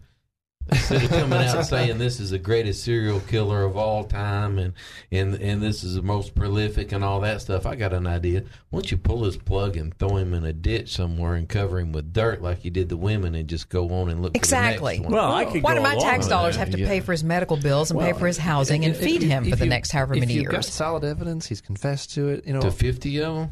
I think that's enough to pull a plug right there. I think so. I mean, not if he's being held in California. Oh, yeah. They got to keep him alive forever. Well, yeah, he needs to make a movie, and Hollywood needs to make some money off of it. Yeah, he'll write a book. I think you need to make it a public, make it a public event, make the execution public, and maybe I don't know how you want to do it, but make it public and don't make a secret about it. I don't think you should make it something flippant, but it needs to happen. I think you can make it pretty flippant. I think you should allow family members of the victim to pull the switch. Works for me. Or do the injection, whatever. Or however you have a public stoning, whatever it is. But if you have problems, I always make this statement: if some government here in the United States, state government, can't find a person to push the button for the lethal drugs, give me a call. I'll do it for free. You'll do it for free. All right. I'll push You'll even the pay button. for your own flight. Absolutely. I'll fly myself. I'll push the button. They do not need to be making these people famous. They don't need to be making these people saying their names on all the news and everybody. There's a bunch of fruitcakes out there that would like to be famous. They would like to be on the news. They'd like to write a book and get whatever crazy theory they've got in their minds out there. Just deal with it and move on and look for the next one. And if you don't make it so it's a dramatic and cool way to go check out, if you make it gross and ugly and this is what it is. This and is scary. Let me tell you what. It don't matter how they kill you. It don't look pretty, buddy. No. I've sat and watched electrocutions and I've watched lethal injections.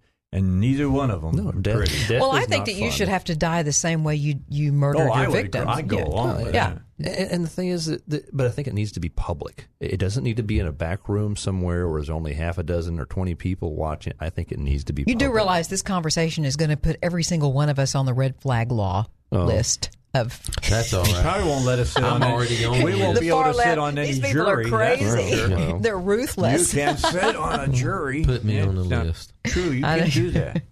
Won't let you do that. But as far as that's concerned. Yeah, Jimmy Black on our Facebook follower right now is saying that it ought to be illegal to profit via a book deal or a movie because of their criminality. I think that's the case here in Arkansas. Most states have laws for that. I know that in Illinois, when what's his name, the clown? I can't think of his name right now. But, he did all those paintings and stuff, and he was selling them for money. And they passed a law that said he couldn't get the money for doing that. Interesting. But there are states that even on death row, because I remember the story about the death row inmate who got a transplant, some organ transplant, at our expense, knowing he's on death row when there were other, innocent law-abiding citizens on the waiting list. Yeah. And they've done, at least one transgender operation for someone on. That's insane. Yeah, my tax dollars paid for that. Lived as a man, died as a woman. I'm sorry. Man. I got to laugh. Yeah, but see, there are people that join the military for that too. Yes, so that they can get their sex change operations paid for by the government. That is correct. That is cosmetic surgery. I don't care what you say. There are people saying, "Well, this is necessary. This is life or death." No, it's cosmetic surgery. When you're cosmetically changing your genitals from one sex to another, that's cosmetic. And if you start doing that, I can tell you there are a bunch of women in America that are going to join the military so they can get a boob job or a rear end lift or a tummy tuck or a face lift or whatever because. That's a very slippery slope to start. It's moronic. That's the government's job is to incentivize bad behavior, isn't it? Speaking of transgender, don't get married. Have 8 kids. That's being heard today in the Supreme Court. Yes, and then we can. We'll pay for all your kids' school, and we'll pay for all your medical bills, and you don't need a husband. We'll pay all your rent and your cars and stuff like that. And don't get an education because you deserve health insurance anyway without an education. And by the way, you don't have to live in a dump. We're going to actually make it so you can live in a nice house, too. We're going to sign an executive order and give you 6 months off for maternity leave.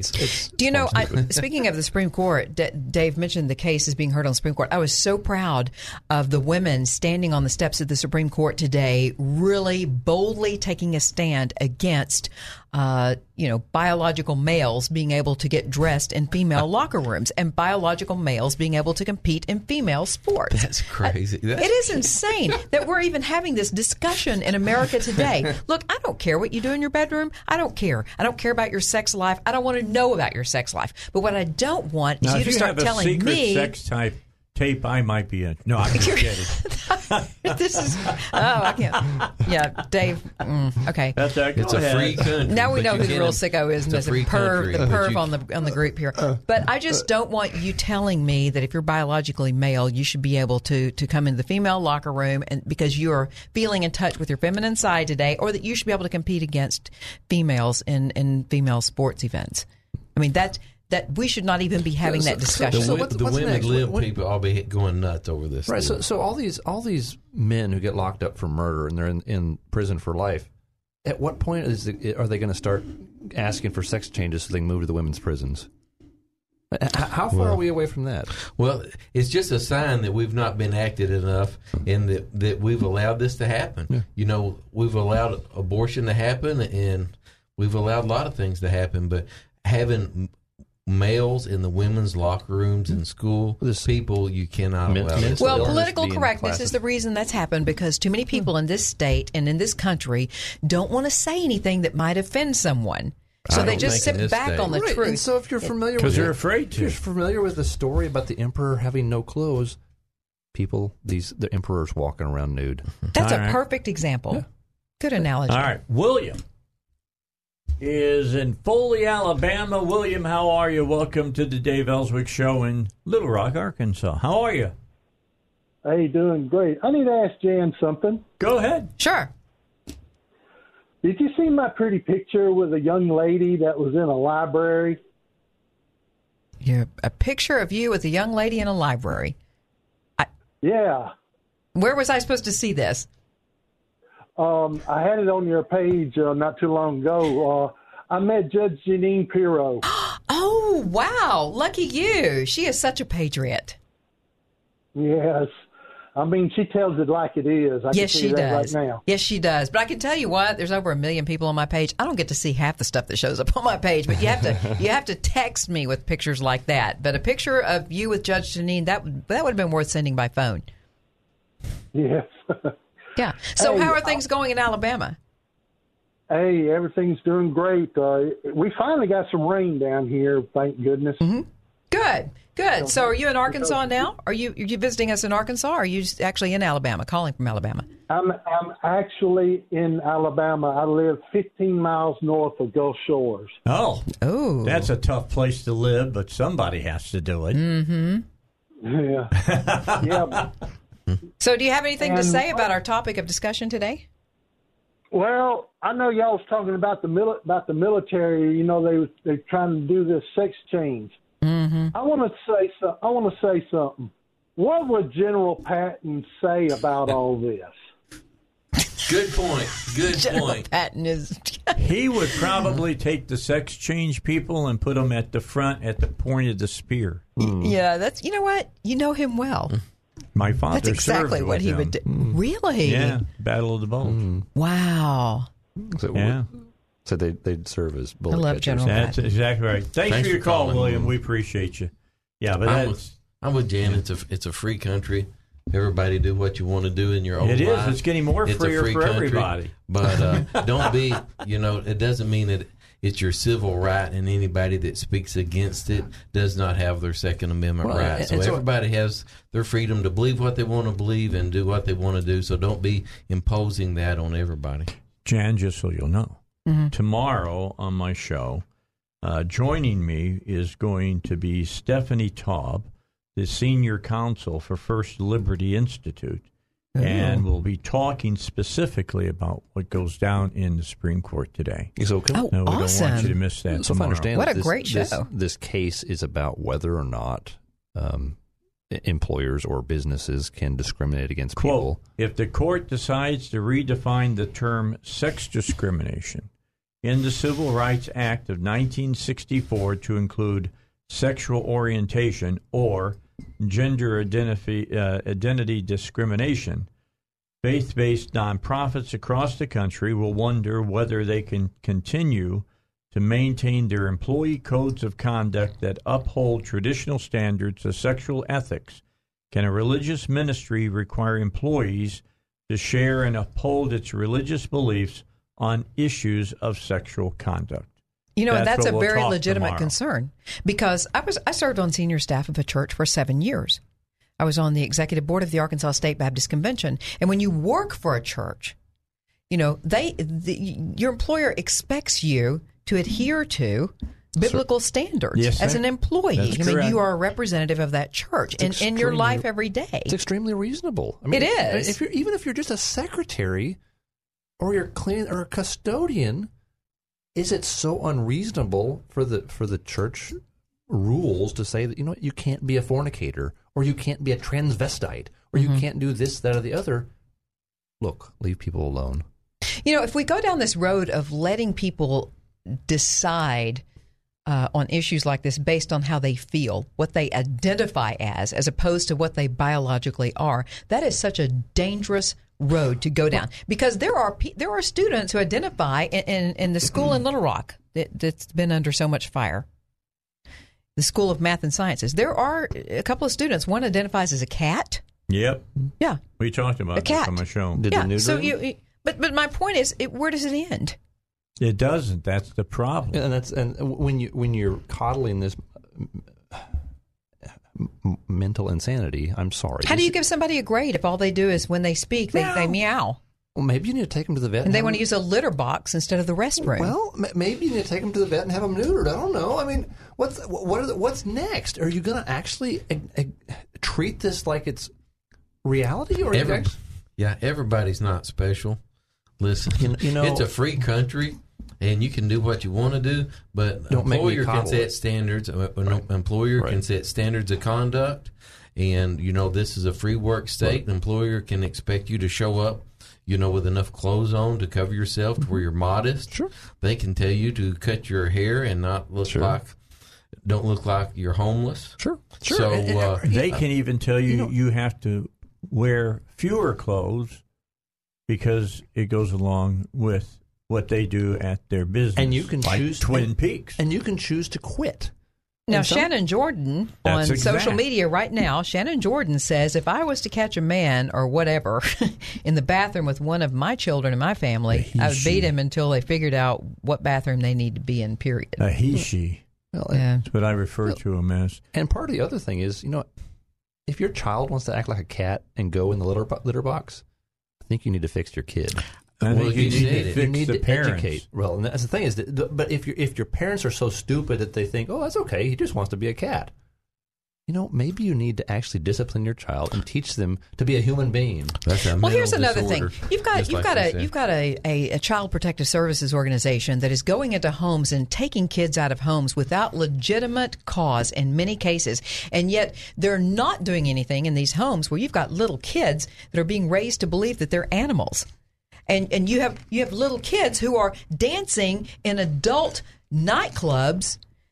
The little 9-year-old, 11-year-old boy, what's his name, who's now dancing in bars and adult places where he's not even supposed to be at that age, and he's dancing. He's dancing as a female. He's a transgender, and his parents are putting him in these nightclubs and having him dance in strip joints. Even though he's not stripping all the way down, he's doing all the moves. Why isn't Child Protective Services going after somebody like that? Why isn't that child abuse? All right, breaking news from Fox News. Are you guys ready? What's up? If you thought it was hot and heavy in D.C., now, just today, the White House outlined in a defiant 8-page letter to House Speaker Nancy Pelosi and top Democrats why it will not participate in their illegitimate and unconstitutional impeachment inquiry, charging that the proceedings have run roughshod over congressional norms and the president's due process rights. Trump administration officials called the letter, which was written by White House counsel Pat Cipollone and obtained by Fox News, perhaps the most historic letter that the White House has sent. The document tees up a head-on collision with Democrats in Congress who have fired off a slew of subpoenas in recent days concerning the president's apparent efforts to get Ukraine to investigate political foe Joe Biden. Quote, President Trump and his administration reject your baseless, unconstitutional efforts to overturn the democratic process. Your unprecedented actions have left the president with no choice. In order to fulfill his duties to the American people, the Constitution, the executive branch, and all future occupants of the office of the presidency, President Trump and his administration cannot participate in your partisan and unconstitutional inquiry under these circumstances. The document concluded, the president has a country to lead. The American people elected him to do this job. Yes. He remains focused on fulfilling his promise to the American people. It's about time. A press conference to be held by Pelosi is to be announced. So can we start calling Nancy Pelosi the Congressional Inquirer? Well, I'm going to tell you what. That's good. I like that. Here's what's going to happen: is this is going to end up at the Supreme Court. That's where this is going to now. We'll talk more. You mean about our Supreme Court? We'll be talking about it when we come back here on the Dave Elswick Show. Okay, so I was glad to be able to bring that breaking news to you from Fox. Mm-hmm. But I got to question some things that have happened at Fox. You and a gazillion other people. Yeah, you're talking about the judge that's having problems. Todd Starnes. Mm-hmm. He's gone. He's gone. He's started his own way now. Well, if you look at even the analysts that are on Fox now, you notice the hardline conservatives, you don't see them as often anymore. What happened to Sheriff David Clark? Yeah, what happened to Sebastian Gorka? You very rarely see him anymore. He was gone for a long time. Then they started bringing him back in. But you can listen to him right here on our station. We have him on in the evening. And you notice, now they don't bring me on as much anymore. When they bring Fox is now under control of the Suns. Yes. Yeah. And so they have moved a little to the left, a little too far to the left as far as I'm concerned. Kind of like Walmart. Yeah, you still got a few that are hanging on, like Laura Ingraham, Sean Hannity, Tucker Carlson, and then Fox Business has got a whole string of conservatives over there. Cavuto. Yeah, Cavuto. Not so much Cavuto as Lou Dobbs. Some of Stuart Barney. Stuart Barney. I know. Can you these really are some make great sense guys. in business? As a liberal, as a left wing, but you still got people like Shepard Smith, and you got some people that are so far left that they're losing. People have noticed it. It's going to be interesting. And I was told that Judge Janine said that she is fighting daily to stay on the air. Okay, so she's holding on to the rope. That they're looking for a reason to. Yeah.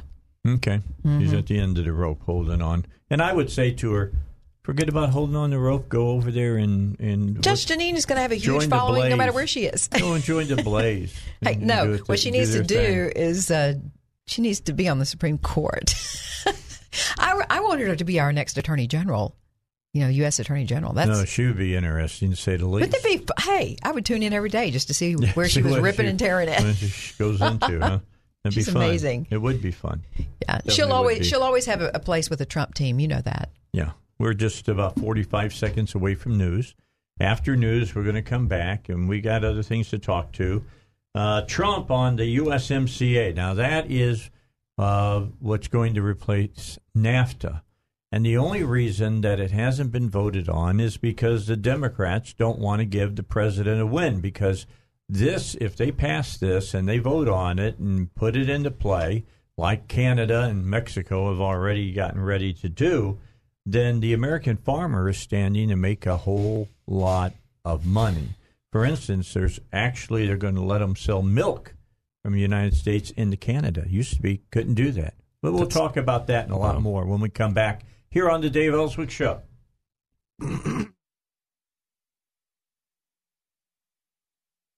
Okay, so while we got a few moments here, let's talk about what's going on or what should be going on in Congress instead of this, quote, impeachment inquiry. How about the USMCA? That's the United States-Mexican-Canada Agreement. This is a new trade agreement that would take the place of NAFTA.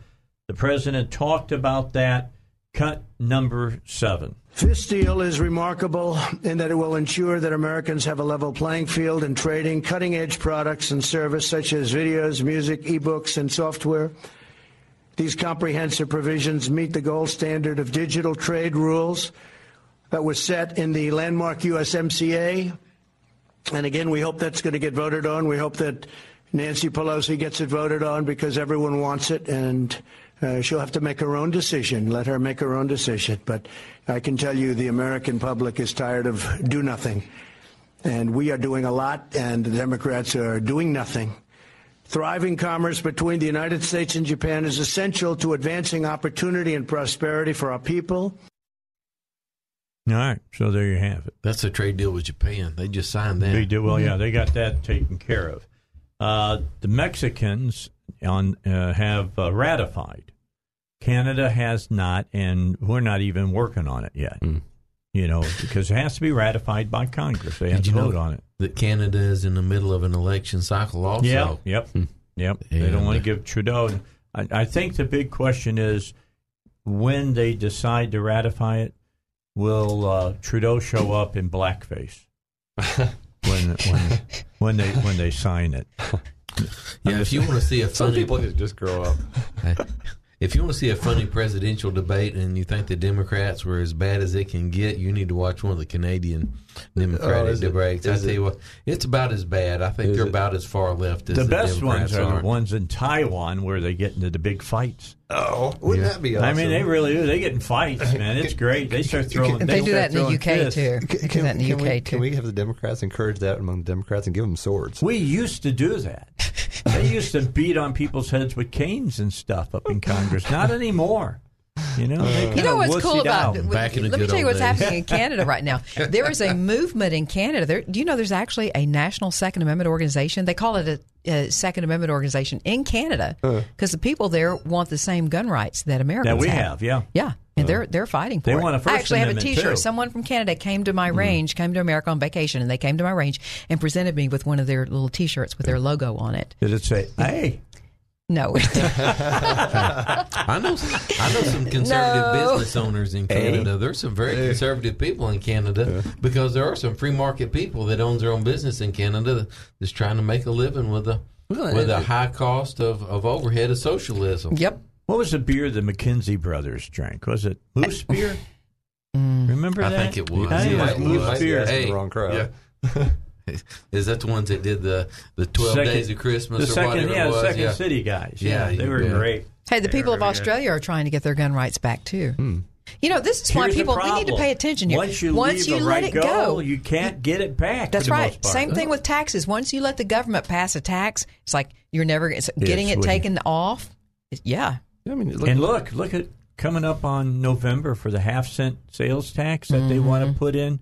That better not pass. In perpetuity. It will be there forever, and it will be part of your Constitution. And that's in Arkansas, folks. Please vote against that. No matter what they call it or how they wrap it and package it to make it look good. This should not pass under Republican leadership. It wasn't 3 cents enough. I mean, seriously, you're already paying 3 cents a gallon more now for gas. This is a half a cent on everything. Yeah, on everything. The Democrats got this passed. And the state government's already running a surplus. So the Democrats got this half-cent passed, all right? The Democrats sunsetted it. So the Democrats sunsetted it for an amount of time to complete some projects that they wanted to do. But now our Republicans want to make it permanent and put it in the Constitution with the trigger to make it grow along the way. Are these blue party Republicans? And then, it won't ever have to get to be voted on again. It'll be permanent. We were just having this discussion the other night on social media about Republicans who really are not Republicans, but every day we're seeing Democrats in this state move over to the Republican Party and run as Republicans because they see that's how they can win. The problem is they're allowed to run as Republicans, but they aren't. They don't embrace the conservative values of the Republican Party platform that are clearly written out and bullet pointed. And we've got to do something to change that. We need to be able to vet these candidates better, and we need to stop them from running on our ticket. Yeah, so 20 years ago, you had Democrats who were more conservative than a lot of Republicans today. And I think part of the problem is the Democrat Party has just gone way off the deep end in their nut jobs, and so these old Democrats who were not conservative 20 years ago, the Republican Party looks good to them compared to the current Democrat Party, and so they're joining the Republican Party, but they're still Democrats. They're still holding to the idea of socialism, maybe a little bit more moderate idea of socialism than your Nancy Pelosi or your AOC. They love big government, right? And so you still have a lot of big government folks. And I'm not seeing the adamant push or the active, energetic push to actually reduce the size of government. We've got government growing because it don't exist. Ricky Goss on Facebook says, Jan Morgan, we need a recall law.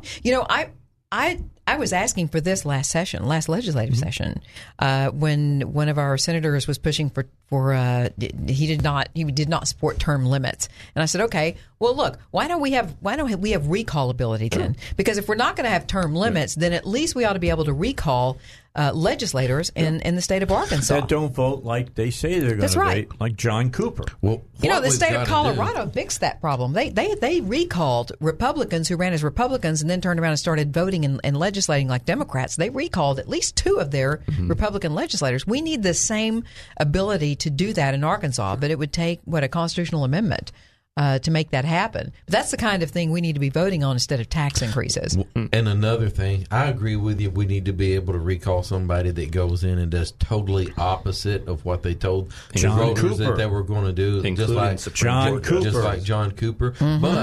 But we also not John Cooper. But Senator, we have got to have a closed primary. We have Democrats voting for the Republicans that they want in the primaries, so we can't get conservative Republicans on the ballot to even run against the Democrats. Because the Democrats come in and vote against the conservative Republicans to make sure that they get the elected Democrat for us. And now that the moderate Republicans, if that's what you want to call them, the middle center, middle left Republicans, the establishment, they are counting on these votes. There's a reason why the Republicans are saying, hey, red flag laws aren't all that bad. We'll make red flag laws conservative and put some due process in them, and we'll make them okay.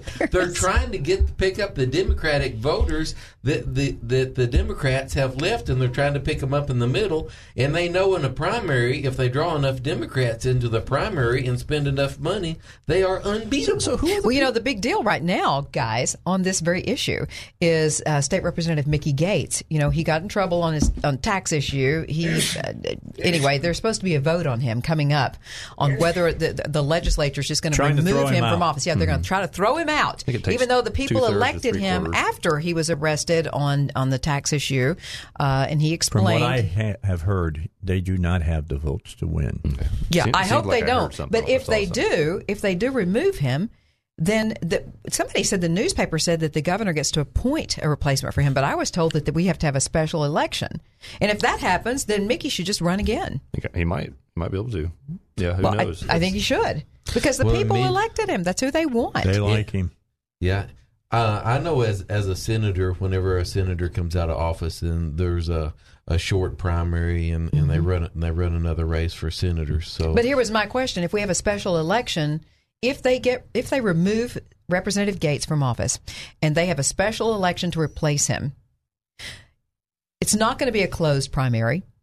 Democrats can come in and flood our special election and elect a Democrat who says he or she is a Republican to replace Mickey, who is a very conservative Republican who has the voting record to prove it. You know, we do need a few Republicans to oversee the Medicaid board and the health department. So we need a few good Democrat Republicans in there to head up some of these committees. So who are the Republicans that want to leave the primary open? Do you want me to list names? Yes. There's a lot of them. I mean, Doyle Webb has brought up this issue several times about going to a closed primary, and he's defeated soundly about that. Who's defeating him? Who's the what? Who defeats him on that issue? The majority of the people that are in the committees in the state. I guarantee it. Well, I don't think it's the committee so much. I know the governor has benefited from the open primaries. Well, yeah. The governor has benefited from open primaries, and a lot of these people, the person that beat Linda Collins Smith up in Batesville, Arkansas, he benefited from Democrat votes. From Democrats' votes. So there's a lot of establishment Republicans that are playing on that vote, and that's the reason you're seeing them move left. But now it's election time. They're being awful quiet right now that it's coming into election time. You won't hear anything else on red flag laws until the election's over with, because they can't. Well, you will, because in November, when they all got to come and pay their money to say they're going to run, I'm going to be broadcasting right there on the second floor, so that they all get to stop at my station and talk to I people. couldn't believe you asked Tom Cotton when he came in and sat down. I couldn't believe you asked him, but it needed to be said. We have been talking about it. I know it. We've been talking to that day. Hey, he is taking a lashing. I appreciate you that. asking him, Dave. I do appreciate it, but that's what need to do. People need to know where people stand before the election, not after the election. I agree. Well, the thing is, so many of these people will tell you they're for smaller government, they're for your Second Amendment rights, and they get elected, and they're too afraid to actually vote for smaller government or to promote smaller government. They're afraid to actually cut out various different licensing schemes. Where are these people that claimed to want to shrink this oppressive government? They're working on their PAC fund. Oh, okay, and government continues to grow and become more intrusive, and in some cases, they're not just they don't even have to write more laws. They can just hire more enforcers, and they can that's one way that they become more oppressive. There's laws on the books that they can oppress us with, but if they don't have a lot of enforcers, then it doesn't oppress us as much. But now they hire more. We have solved the revenue problem that we started with a year ago. Oh. The revenue problem has been solved. So they're working on it. They're working on it. Yeah. We don't have a revenue problem. We have a spending problem. Is that right? But you need to ask the governor about that. From what I understand, the governor was saying that we don't have a spending problem. We have a revenue problem. No. In fact, we are set. If we continue at this current pace, we are set to have increased government spending by over $1 billion at the end of 8 years. But we still don't. We don't have a spending problem. We have a revenue problem. We got to get that straight. That's the reason we need that 0.5% tax to stay. See, one of the reasons why we need to grow government is one of the reasons why we need to grow the economy is so that we can grow the government, because we like big government. Well, that $1.3 billion. People that don't know you don't realize that you're being sarcastic. Yes, I just want people to know. Terribly sarcastic. Yeah. if growing the economy means growing the government, I'm just about set to say let's not grow the economy. Exactly. Right, so what did you have, RD? We'll give you the final word before we go to break. I was just saying, if we have a surplus, why do we need to keep a 0.5-cent sales tax if we have a surplus? All right. Give it back. Let's take a break. We got one more segment to do. By the way, before we go to that, I've got 2 tickets to give to one lucky listener. 2 tickets to paradise? To send you and a friend to the 33 annual Friendly Chapel Fish Fry that's coming up on Friday, October 18th, over at the Simmons Arena. These are $15 tickets. It's all you can eat. Baby, their hush puppies are like the best. And all the proceeds benefits Brother Paul's Soup Kitchen and Shelter. Be the third caller, 823-0965. 823-0965. I do suggest that you live in Central Arkansas. All right, back with you. By the way, I broke the story with Fox about the letter that the White House sent to Congress and to Nancy Pelosi and saying, you guys want to have an inquiry? Fine, but we're not playing by that game, though.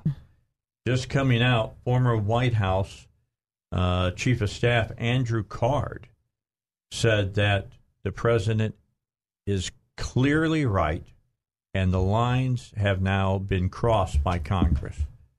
I do think an impeachment inquiry might be warranted, but look, the president doesn't have to play by that game. Basically what he's saying. So anyway. Well, they were saying, too, as I left Hot Springs today, I was watching Fox, and they said that Rudy Giuliani had been served. Oh, yeah. To appear. Yeah. Is he going to appear or not? Probably not. Probably not. He's Trump's attorney. He's going to say no. Now, none of us are participating. Since the ambassador to the Ukraine didn't show today, I don't expect Giuliani or any of the others going to show. So who are they going to inquire? Yeah.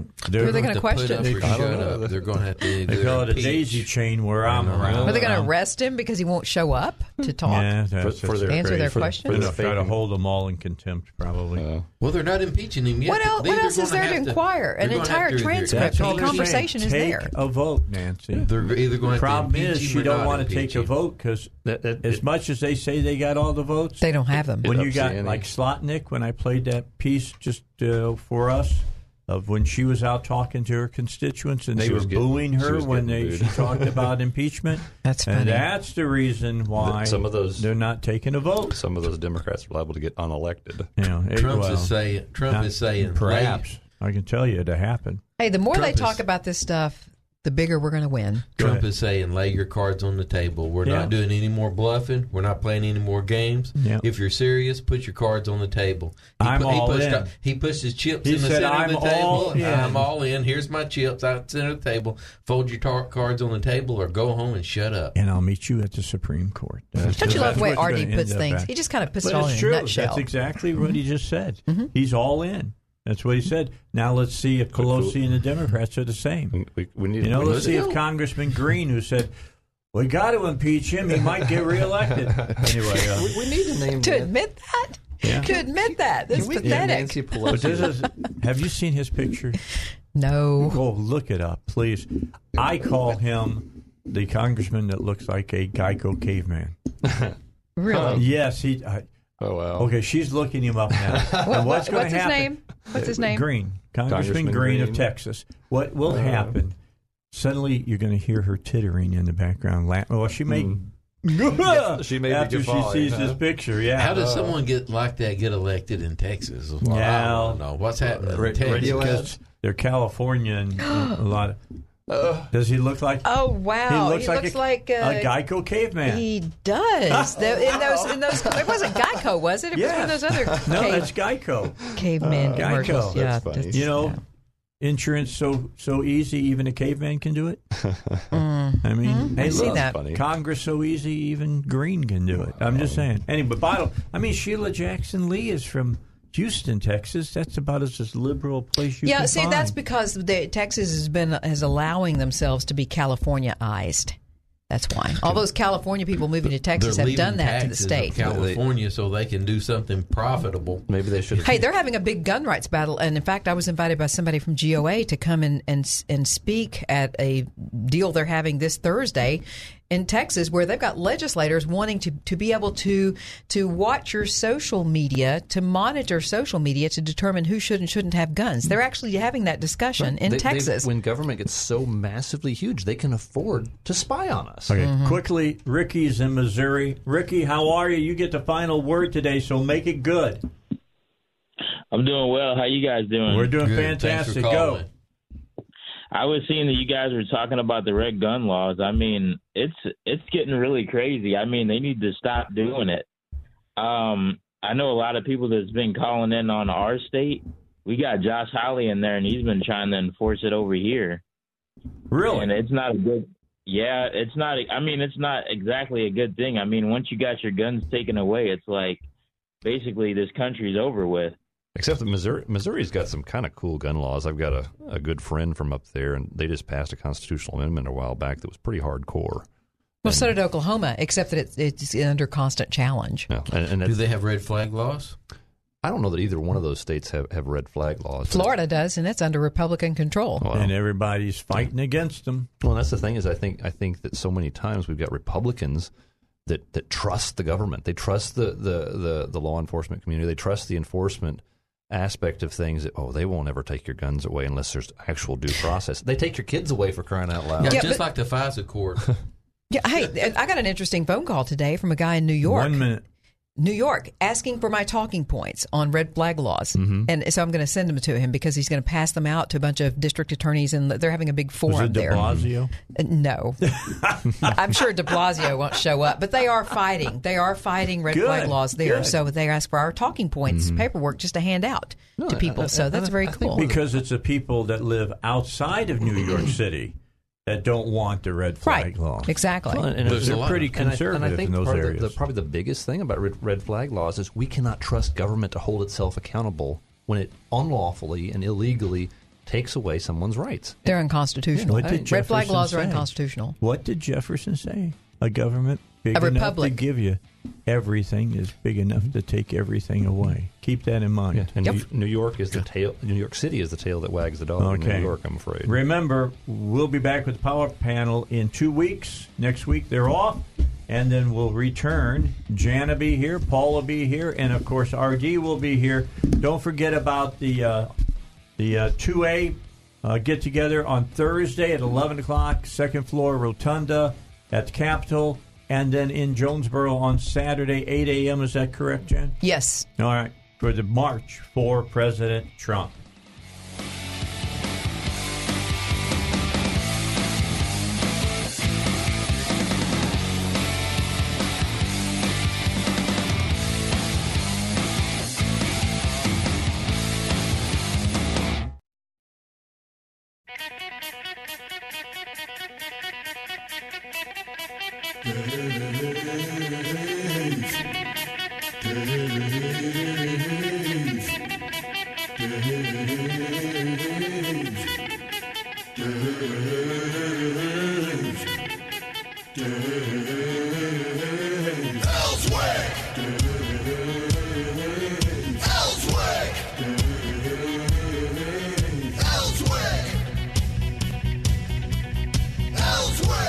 All right, last hour.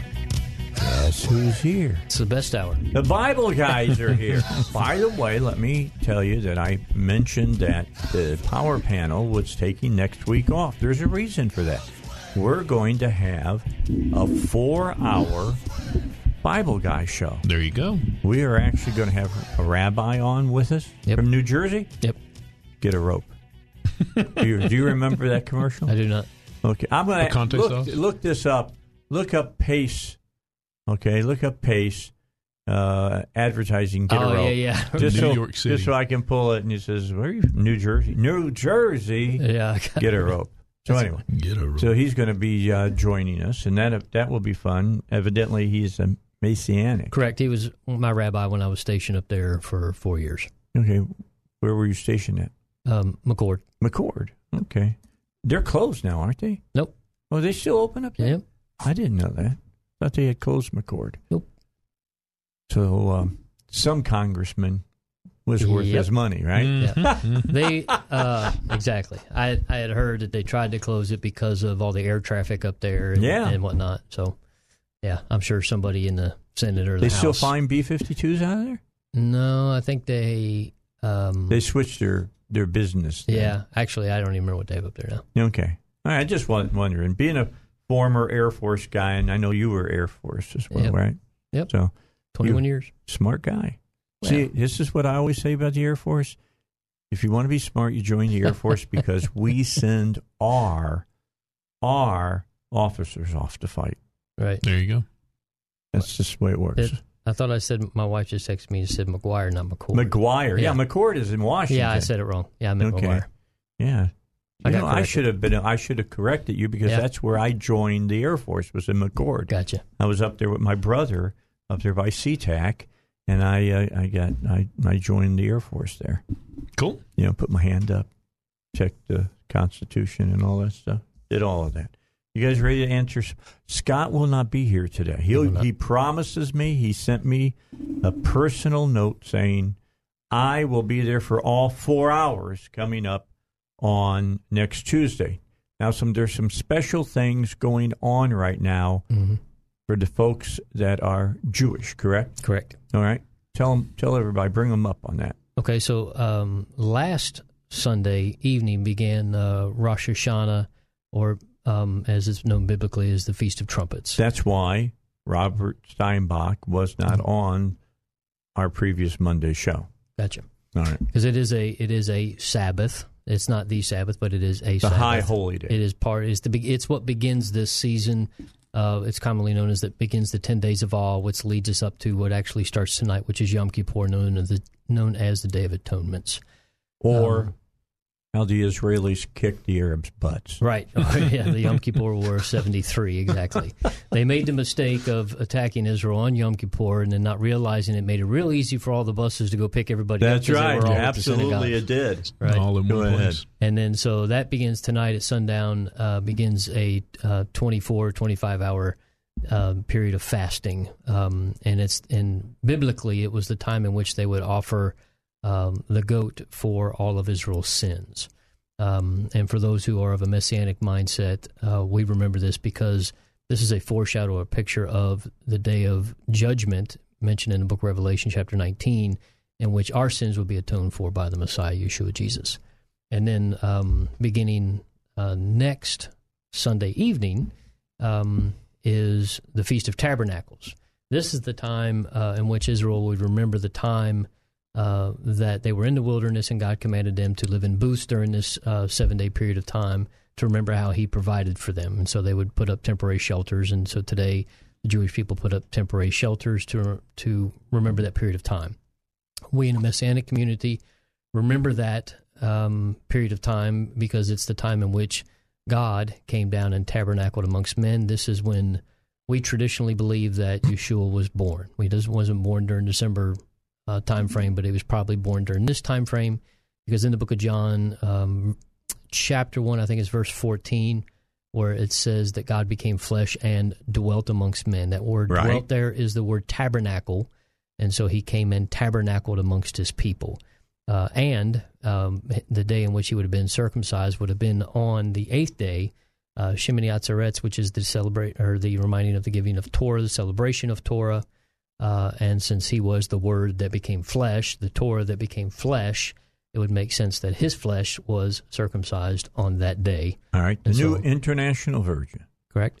1:14, John. Okay. All right.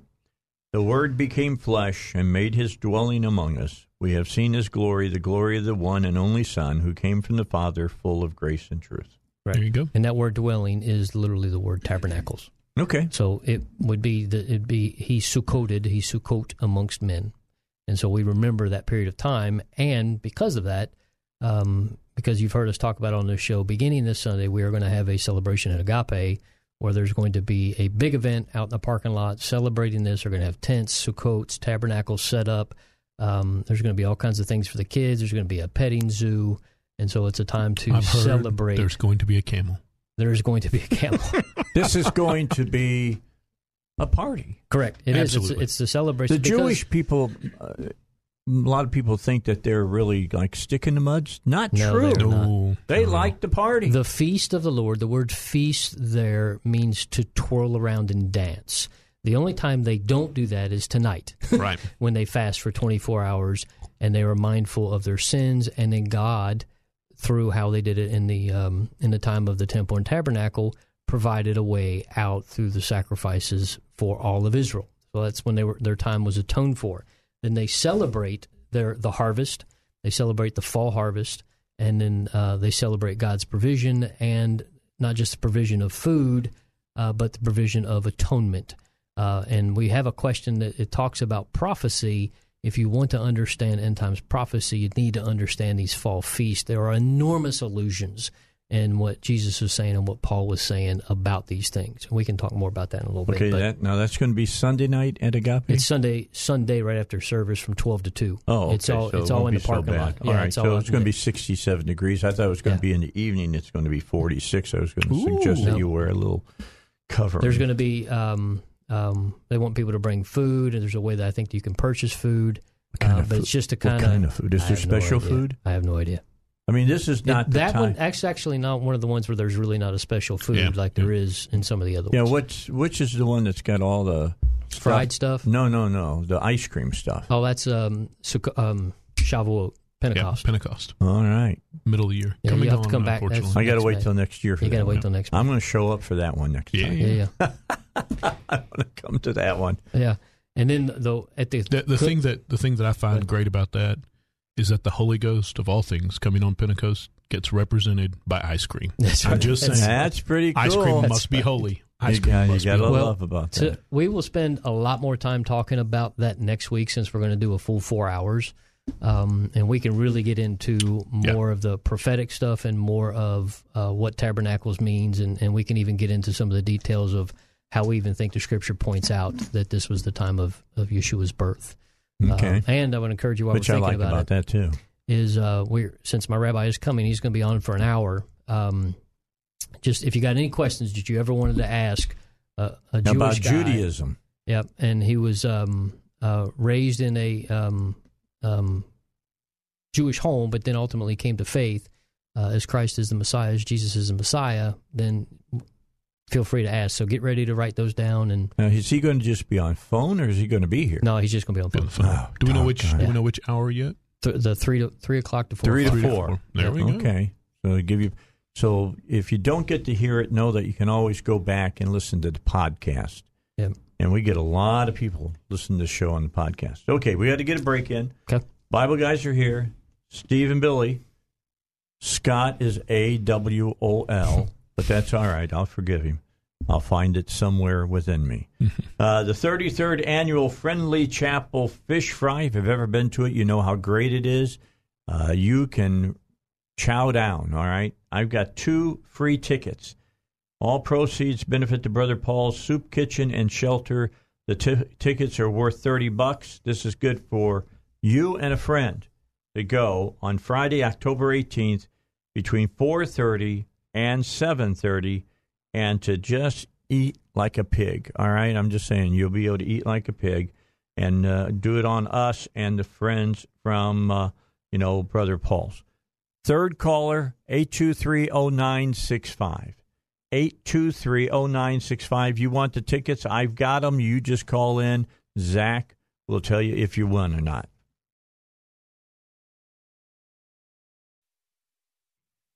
All right, back with you here on the Dave Elswick Show. And just for Steve, here we go. What's that? Hey, Cookie, more pecani sauce. This ain't paste pecani sauce. What's the difference? Cookie, paste pecani sauce is made in San Antonio with fresh vegetables and spices by people who know what pecani sauce is supposed to taste like. This stuff's made in New York City? New York City? Get a rope. Pick up there the original pecani that's sauce. good enough. New York City, get a rope. Get a rope. That's funny. I love that. That's a good one. Yeah, I remember it now. That's excellent. That's a great commercial. They should go back to that. Yeah. But they're afraid that they'll I'm not saying upset somebody. I'm not saying that we buy paste pecani sauce by the gallon, but Yeah, close. You can't get it. You can get it at Sam's by the gallon. All right, you want to make some clarifications for Sunday? Yes, this Sunday we're having that event for Tabernacles from 12 to 2, but that we're still having regular service at 10 o'clock. So for those who are planning on coming, and Pastor Scott's currently teaching on Tabernacles and why it's important for us to remember it and all of the things that Jesus did during it. So if you're really not that familiar, I really encourage you to come out to Agape this Sunday. Come at 10 o'clock. Yes, at 10 o'clock. Hear the man. And then stay all the way through 2. Preach. There you go. He started that teaching last week. Correct. And I was out at the England campus, so I wasn't able to hear it. Is it up on the website? Is it recorded? I'm sure it is. I haven't looked yet, though. So if you're interested, we can probably go find it. Podcast. Yep. Probably you can catch the first one before you get there this Sunday to see the second one. Okay, Excellent. So let's get to a question. We want to do a question here. And because we're sitting here and the time is rapidly moving away from so us. fast during this hour. All right, so it's 5:22. Let's talk about something that even preachers hate to preach about. Uh-oh. Tithing. I don't. Well, a lot of them, I'm just going to tell you, when they don't want to preach about people's money. They get upset about it. I don't know why, but they do. So here's the question. I'm wondering why you believe as you do regarding tithing. I've heard you say you believe in doing it. Yep. So is it a, quote, requirement or an option enjoyed by a generous people? Also, if I was wanting to give to your ministry, could I take that from my tithe that would normally go to the church and send it to you? With that, let's start with the first one. Okay, so you guys believe in tithing. How come? I've always believed in tithing. I've always heard it preached. So I've read about it. I've studied it, and it seems like to me it's a doable thing. It is. Steve, I've heard Steve preach several times, speak several times on tithing, and I'll let him handle that. But I would like to answer a more general question first, or make a more general statement first, and that was is it something I'm required to do, or is it just something I have the privilege of doing? And I'm not attacking whoever that is that wrote that. I'm not attacking you specifically, but I deal with this specific issue all the time, it seems like, where people want to know just how close to the line can I get? You know, how close can I get to not being sinning, is but it tap really dancing up to the 10%? line? Right. Yeah. And the answer there is, well, how close can I get to cheating on my wife, or how close can I get to cheating on my taxes, or how I don't want to do any of those things. I stay as far away. I try to run the opposite direction. So I don't want to tap dance near the line. If God has given me an opportunity, a privilege of partaking of something that He has declared to be holy and good, then I want to participate whether I'm required or not. And with that, I will throw the specifics of tithing over to Steve. And that's what we need, the specifics. What does the book say? Well, if we go, this is one of the things where I'll kind of follow the same vein that Billy was kind of pseudo-tap dancing around. The reason some people don't like to preach about it is because it has been so misused, misrepresented, and abused by a lot of TV preachers. The principle is very clear, and some people would say, well, that was in the law of Moses, and I'll get to that in a minute. But well, no, I'll go and get to it now. It existed prior to the giving of the law at Mount Sinai. Right. It's addressed when Abraham won the battle, and then he brought tithes to Melchizedek. The principle existed long beforehand. So what we're going to look at is not the specifics, not, well, is it commanded? Let's look at the principle.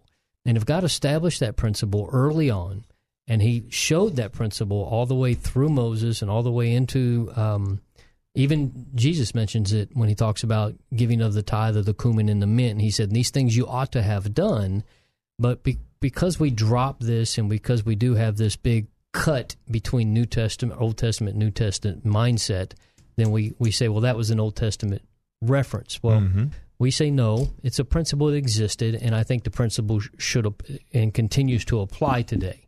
Are you going to get cursed or blessed, whether your participation? Well, you're not going to get cursed on it, but you're going to miss the blessing that God promises by being obedient, whether it be tithing or whether it be just sowing seed in general. Right.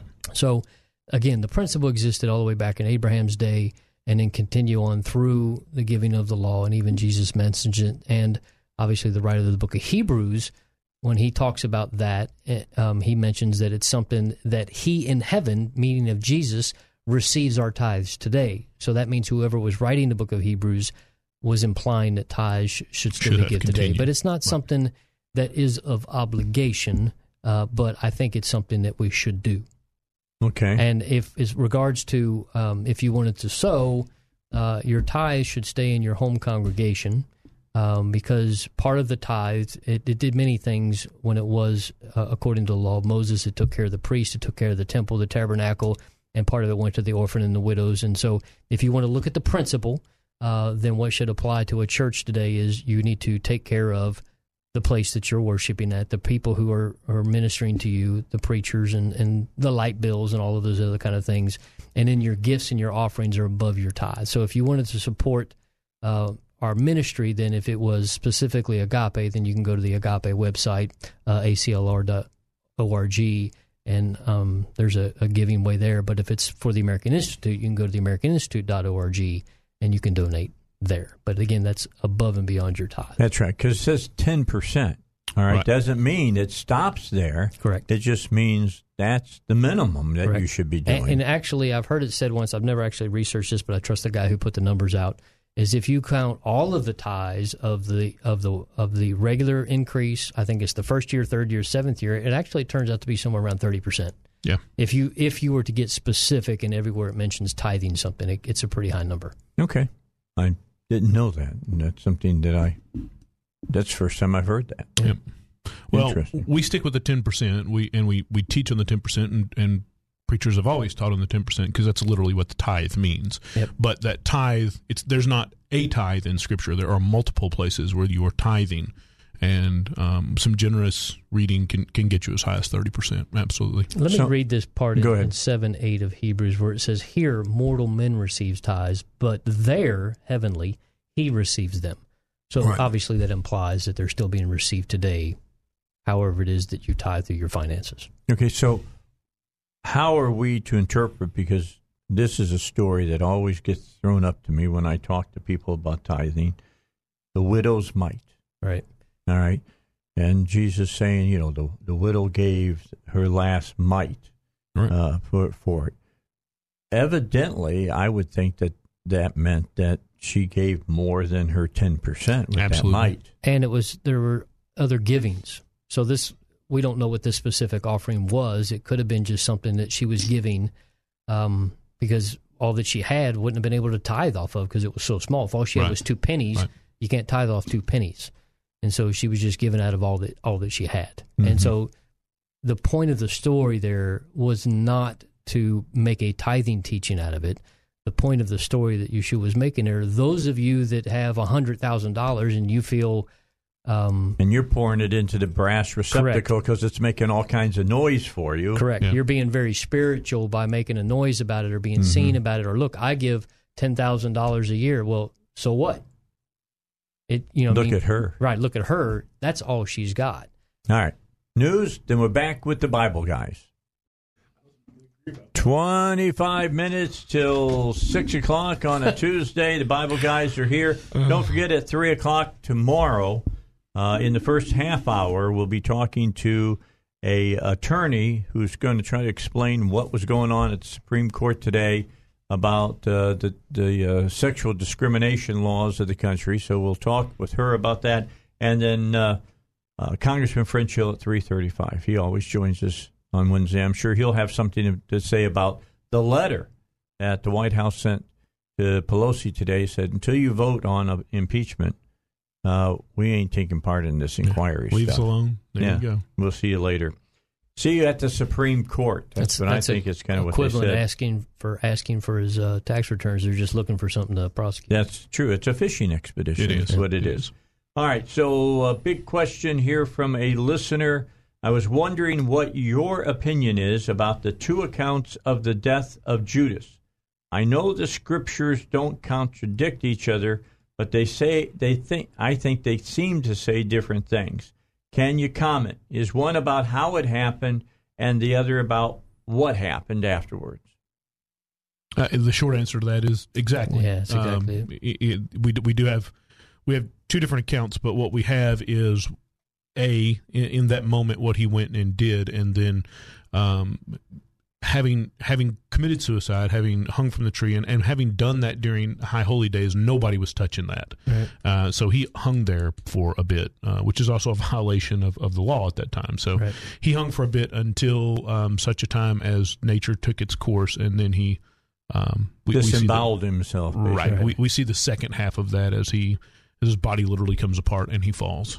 So. Okay. And it could be that, or the disembowelment part could be just a metaphorical explanation of him just losing everything within him.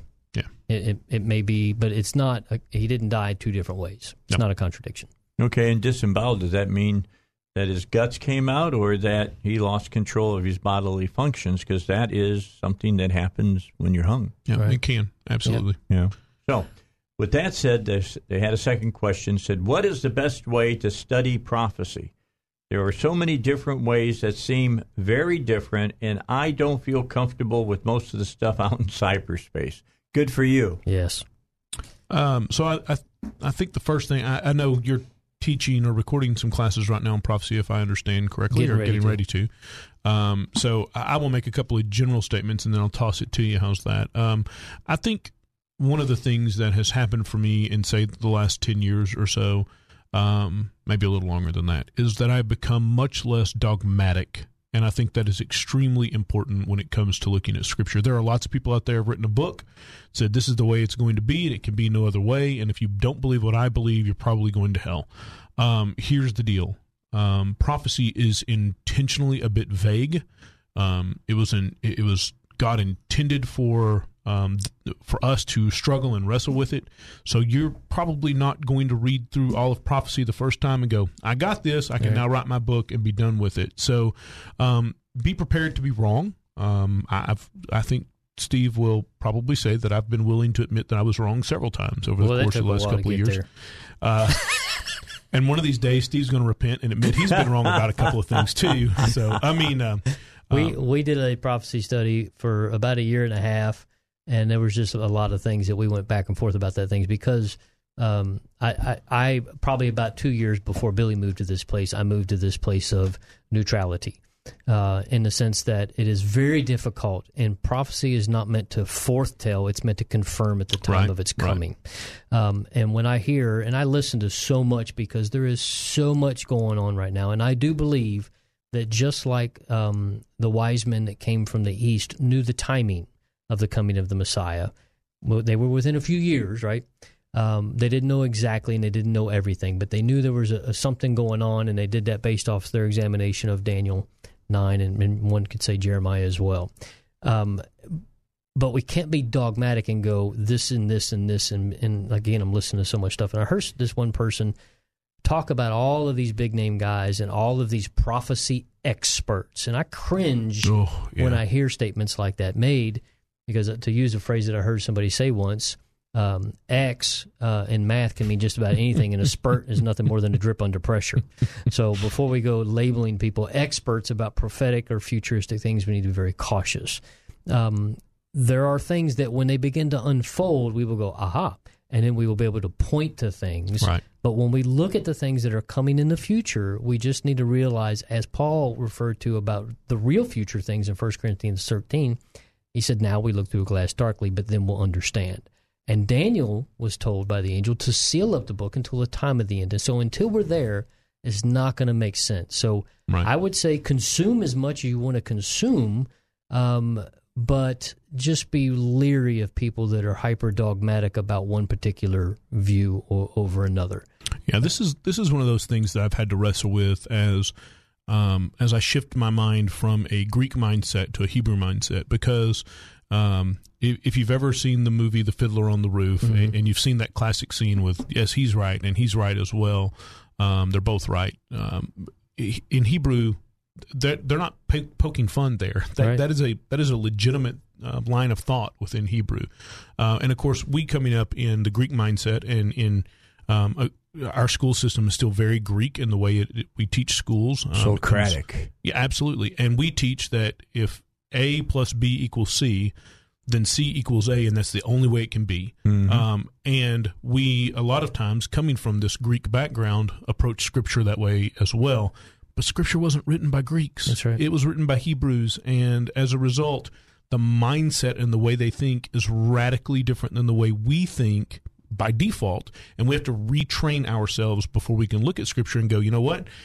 This might mean that this has already been fulfilled, and it has been fulfilled more than once, and is likely to be fulfilled yet again, or things that we're looking at to be fulfilled already may have already been fulfilled in the past and aren't recorded in the Bible. They're recorded in our history books. So we have to be very careful about being dogmatic, particularly about looking forward in prophecy. Or people who are naming regions or leaders. Right. Just right. When it manifests, we'll go, oh, there it is. Yeah. And if we're still here, that means they were wrong about the rapture too. Right. So just don't be dogmatic. And I think the statement you made just a moment ago, understand that if we're here through the period of tribulation, it is going to be the worst thing you've ever lived through. Mm-hmm. And as a result, you're going to need to be able to look around sometimes and go, you know what, the Bible said XYZ was going to happen, and I've just witnessed that. Yeah. I know I can still trust the Bible, regardless of the fact that my mind tells me that something else is true, regardless of the fact that everybody I know is saying that I'm wrong. The Bible predicted this 2,500 years ago. I see it coming to pass with my own eyes. If that is true, then the rest of the book is true as well, and I will believe that no man is Messiah until he splits that eastern sky and I am translated. Here's where I'm at, all right? Jesus says he's coming back. Yep. I believe that. So I don't worry about it. Yeah. All right?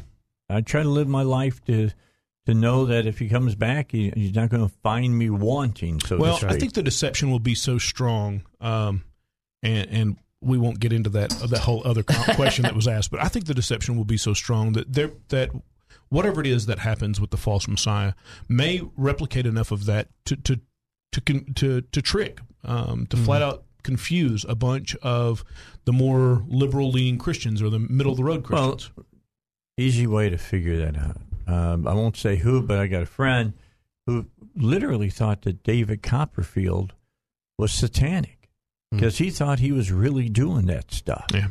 That it wasn't a trick and an illusion. It was really happening. Yeah. And I kept saying, dude, it's all camera angles and stuff. It's smoke and mirrors. And they just would not buy that. Yeah. All right, let's take a break. Okay. When we come back, how do you know when you've heard the voice of the Lord? That's coming up on the Dave Elswick Show. All right. How do I know when I have heard from the Lord? Hearing God is a big deal, and so I'm wondering how I might know for certain when I have heard from him and when it's just my own thoughts. It's a good question. It is a very good question. And sometimes it can be a very difficult thing. I kind of joked when we knew this question was coming. I said, that's the first sermon I ever taught before I knew anything. And what I did is I showed the examples of when God spoke and how he confirmed into different things throughout the Word. So obviously, we'll just start with this. If you hear things and you're being reminded by things that point to the Word, that point to Scriptures, Spirit of God is recalling things into you. Right. Okay? So it's very important that you get as much as the Word in, because then the Holy Spirit can draw that back out and remind you of Scriptures, remind you of stories, remember when I did this and those kind of things. And that's the Spirit of God leading you on other things. One of the things is that I'll go ahead and hit the thing that should be very difficult and that I tell you to approach very cautiously, is I believe that the Lord still speaks today, just like when he spoke to Moses, just like when he spoke to Abraham, just like when he spoke to Paul. I believe he still speaks to people that way. Now, because I do run around and hang around with some charismatic folk, I don't believe it's every 5 minutes of your day. I don't believe God says, turn left here, go to the Taco Bell for lunch, and then afterwards go, I don't believe he speaks that frequently. There are some people that Christmas I hear, shopping now, I have a parking place for you at the mall. Right. But at the same time, I do believe that there are these times where the Spirit of God is dropping revelation to you, and he speaks a specific word or a phrase or a revelation to you. But how you know that is through confirmation of those other things. Right. And so if there was something that he told you to go do, something you were dealing with, he dropped something, you go and look that up in the Scriptures, or you get told to go share something with somebody, and then it confirms. Then when you heard that voice, and then it's confirmed by an action that you did, then the next time that voice speaks, it will sound very differently than your other thoughts. Yep. So when other things, and I've heard it said this way: you'll know when you're knower. And there's going to come a point in which the Spirit of God will begin to speak, and you will have that. However, that is confirmed, because it happens differently to people, and then He will increase that. Right. I will remind you that Scripture says that faith comes from hearing, and hearing comes from the Word of God. If you want to hear God, if you want to hear God more in your life, and you want to know what's going on, I think you have to put, just like Steve said, you have to put as much Scripture into your heart as possible. Why do we recognize the voice of our friends and our family and our mother and our father? We recognize those voices because we've heard them over and over and over, and we heard them in situations that were trustworthy, so we learn to trust these voices. If you don't have Scripture in your head and in your heart, then God has a hard time speaking to you because you don't yet know that voice is trustworthy. So you need to have enough Scripture in you, or at least enough familiarity with Scripture that you can go find, just like Steve was saying, that you can go find the confirmation in Scripture. Because generally, my experience in working with people over the years is that God starts with the simple stuff, and that stuff can always be backed up by Scripture. Yep. Now, we'll say, at any time, if you think you've heard from the Lord and you can find anything in Scripture that contradicts it, you need to check that voice. That God will never contradict Scripture. God is not a God of contradictions. So, but the best thing you can do for yourself is spend some time every day in the Bible. In prayer and in word. Absolutely. I'd like to share a story, though, because the first time I heard this story, I think I may have shared it a few weeks ago, and I was listening to a guy I listen to regularly, and he was actually talking about this line of seeking the Lord and hearing His voice. And he started off the program by saying, if you heard somebody say that God told him that God hates mommies and daddies, what would you think about that phrase? Of course, when you first hear it, you go, well, that sounds ridiculous. Of course, that's not the Spirit of the Lord. Well. So this was spoken to a man in a restaurant who obviously knew the voice of the Lord. Because this, to me, took great faith in a man who absolutely knew the voice of the Lord to do what he did. And he was having lunch. And he said the Spirit of God spoke to him and said, go tell that woman that God hates mommies and daddies. And he was just like, okay. So he goes over to this woman and said, God told me to tell you that He hates mommies and daddies. And the woman just started breaking down, crying in the middle of the restaurant. Because what happened was, as a young girl, she was abused by her father. Yeah. And in the evening, her father would slip into her bedroom and say, we are now going to play mommies and daddies, and he would abuse her. Okay. And so, though that phrase would sound very odd, but that man knew the voice of God so strongly that God ministered and brought healing to that woman. Right. So, but it takes time in the Word and in prayer to know when God speaks and leads you to go do something that powerful, that strong. And that kind of plays back to what I was saying. I guarantee that wasn't the first time God had ever spoken. Because if that's the first thing I ever hear from God, that voice I reject from now on. I would too. So that is not going to be what you hear first from God. God's objective there is to lead you to a place where He can have conversations like that with you. Yep. But He's going to start someplace that, for lack of a better phrase, is safe for you, that you can go and look and find the confirmation. Does it line up with Scripture? Does it line up with what God has already said? And if not, to reject that voice. If so, you start learning to listen to that voice, and it takes time. It is a lifetime pursuit to learn to hear, listen, and obey the voice of God. Yep. And is that not part of the whole teaching, part of knowing the Lord's voice is that He tells you things? Yep. And He watches to see if you do what He asks? Yeah, absolutely. And then maybe if you don't, maybe He doesn't spend much time talking to you. Yeah, I'm just thinking, that I think if you're not going to act upon what He's laid upon your heart to do, whether it be to go study something or whether it be go share a word with somebody, call to the ministry, whatever, to give money, whatever it is. If you don't act upon it, why would He continue to speak? Much is given, much is required. And so He's not going to give you more unless you act upon what He's given you. That's that's Biblical Principles 101. Okay, so we move from that to the second part of a question, and it is, I am sure you've been asked this many times before, but I'm wondering, what is your opinion would be the best Bible translation what would you recommend that I use? Like a Hebrew translation or something? Hebrew. Hebrew. Hebrew, I got saved in September of 96. I borrowed a Bible from my mother-in-law. I think it was a Living Translation Bible. And 6 months later, I found myself in Germany, ended up in a Bible store because I needed my own Bible. And I bought a New King James Version. That's what I have, It's a Nelson version 334. And when I wore that dude out about 5 or 6 years later, whenever it was, I bought another one. And so I will buy the same Bible. I'm actually getting ready to buy a couple of them because this one's starting to get a little loose-leafed. And I plan on using that same Bible for the rest of my life, even though I took 3 semesters of Hebrew and I can research in the language, because I trust that more than I do translations. And I've never really been able to nail down, because I've never done a verse by verse translation comparison. So I don't have an answer for that. I would tell you to learn to study in other languages. Do you think, and I ask both of you this, all right, we're down to about 3 minutes left.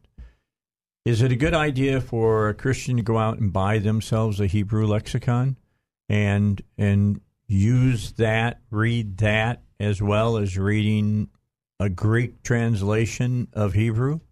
Only if you are prepared to learn how Hebrew works. Yeah. Because when you look up a Hebrew word, you're going to find half a dozen definitions, and those definitions are not all weighted equally, and they're not all weighted equally in different verses. Yeah. So just because one word is the proper translation in context in one place in Scripture does not mean that it's always that word. So you have to have a lot of discernment there. Yeah, it's very difficult because sometimes they put context within the translation. Sometimes it's through the lens of their worldview, of their scriptural view. Yeah. And so it's very difficult. That's why I would encourage people to study every aspect. But if you just read a King James Version, New King James Version, then you're really going to get the basic of what the scriptures are trying to say. If you can work your way through a King James and you're not too bothered by the Elizabethan, I would tell people to go back to that, just because it is literally a translation. It's not a transliteration. So the reason it also reads funny is because it just translates verbatim how it was in Hebrew or Greek straight into English. Yeah. So that's why it reads funny sometimes. But other times they change that a little bit, and then maybe in light of some new revelation, they may find a different word that kind of fits. So I always have a difficult time answering this, just because I've never done a verse by verse comparison. Yeah, and I always have to state that you asked for an opinion, so all I'm giving you is my opinion, right? I grew up reading King James. I know the these and the thous, and I don't have a problem with them. However, as I began particularly ministering to a younger generation who aren't quite so comfortable with the these and thous, I switched over to a New King James as well, probably 15 years ago or so. So I also used the New King James. I found it to be a relatively solid translation. Yeah. So I've just started working through. I did get a Bible. One of the guys I follow, Dr. Michael Brown, I did get a Bible from him called the Tree of Life Bible, and I'm going to start looking into that one, just simply because this man's doctorate is in languages. He speaks 12 different Semitic languages, so he would not have gotten involved in something that would have not been willy-nilly or not well thought out. Right. Mm-hmm. He would have not taken a half-hearted hook. We're out of time. Translations. You want to know more about the Bible? Want to know more about your Christian faith? Want to know more about why your Christian faith is steeped in Hebrewism? Where should they go? theamericaninstitute.org. So whether you seek a full 4-year degree or you just want some information, you can audit classes and just sit and learn. And I encourage you very much, because it will change the way you view the Scriptures.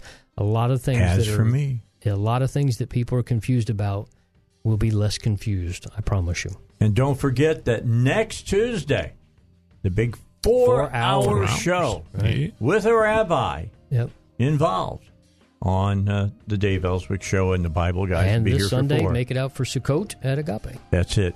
That starts at 10 o'clock. Goes to That's 2. when you can worship together with the believers there, and then afterwards have some fun and games and food.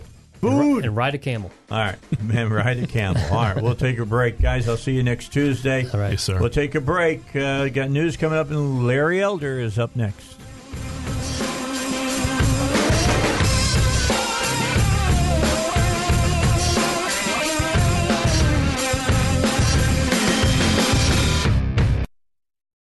Three-star General Michael J. Flynn, head of the Pentagon Intelligence Agency, knew all the government's dirty secrets. He was one of the most respected generals in the military. Flynn knew what the intel world had been up to. He understood its funding. He ordered the first audit of the use of contractors. This set off alarm bells.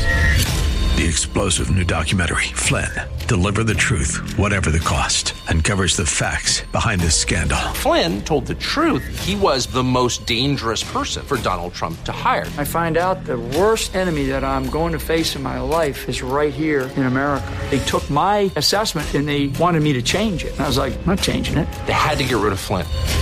With in-depth interviews, archival footage, and never-before-seen personal records of the man behind the headlines. I just felt like I was drowning. Flynn, Deliver the Truth, Whatever the Cost. Available now. Watch it today. Go to salemnow.com. salemnow.com.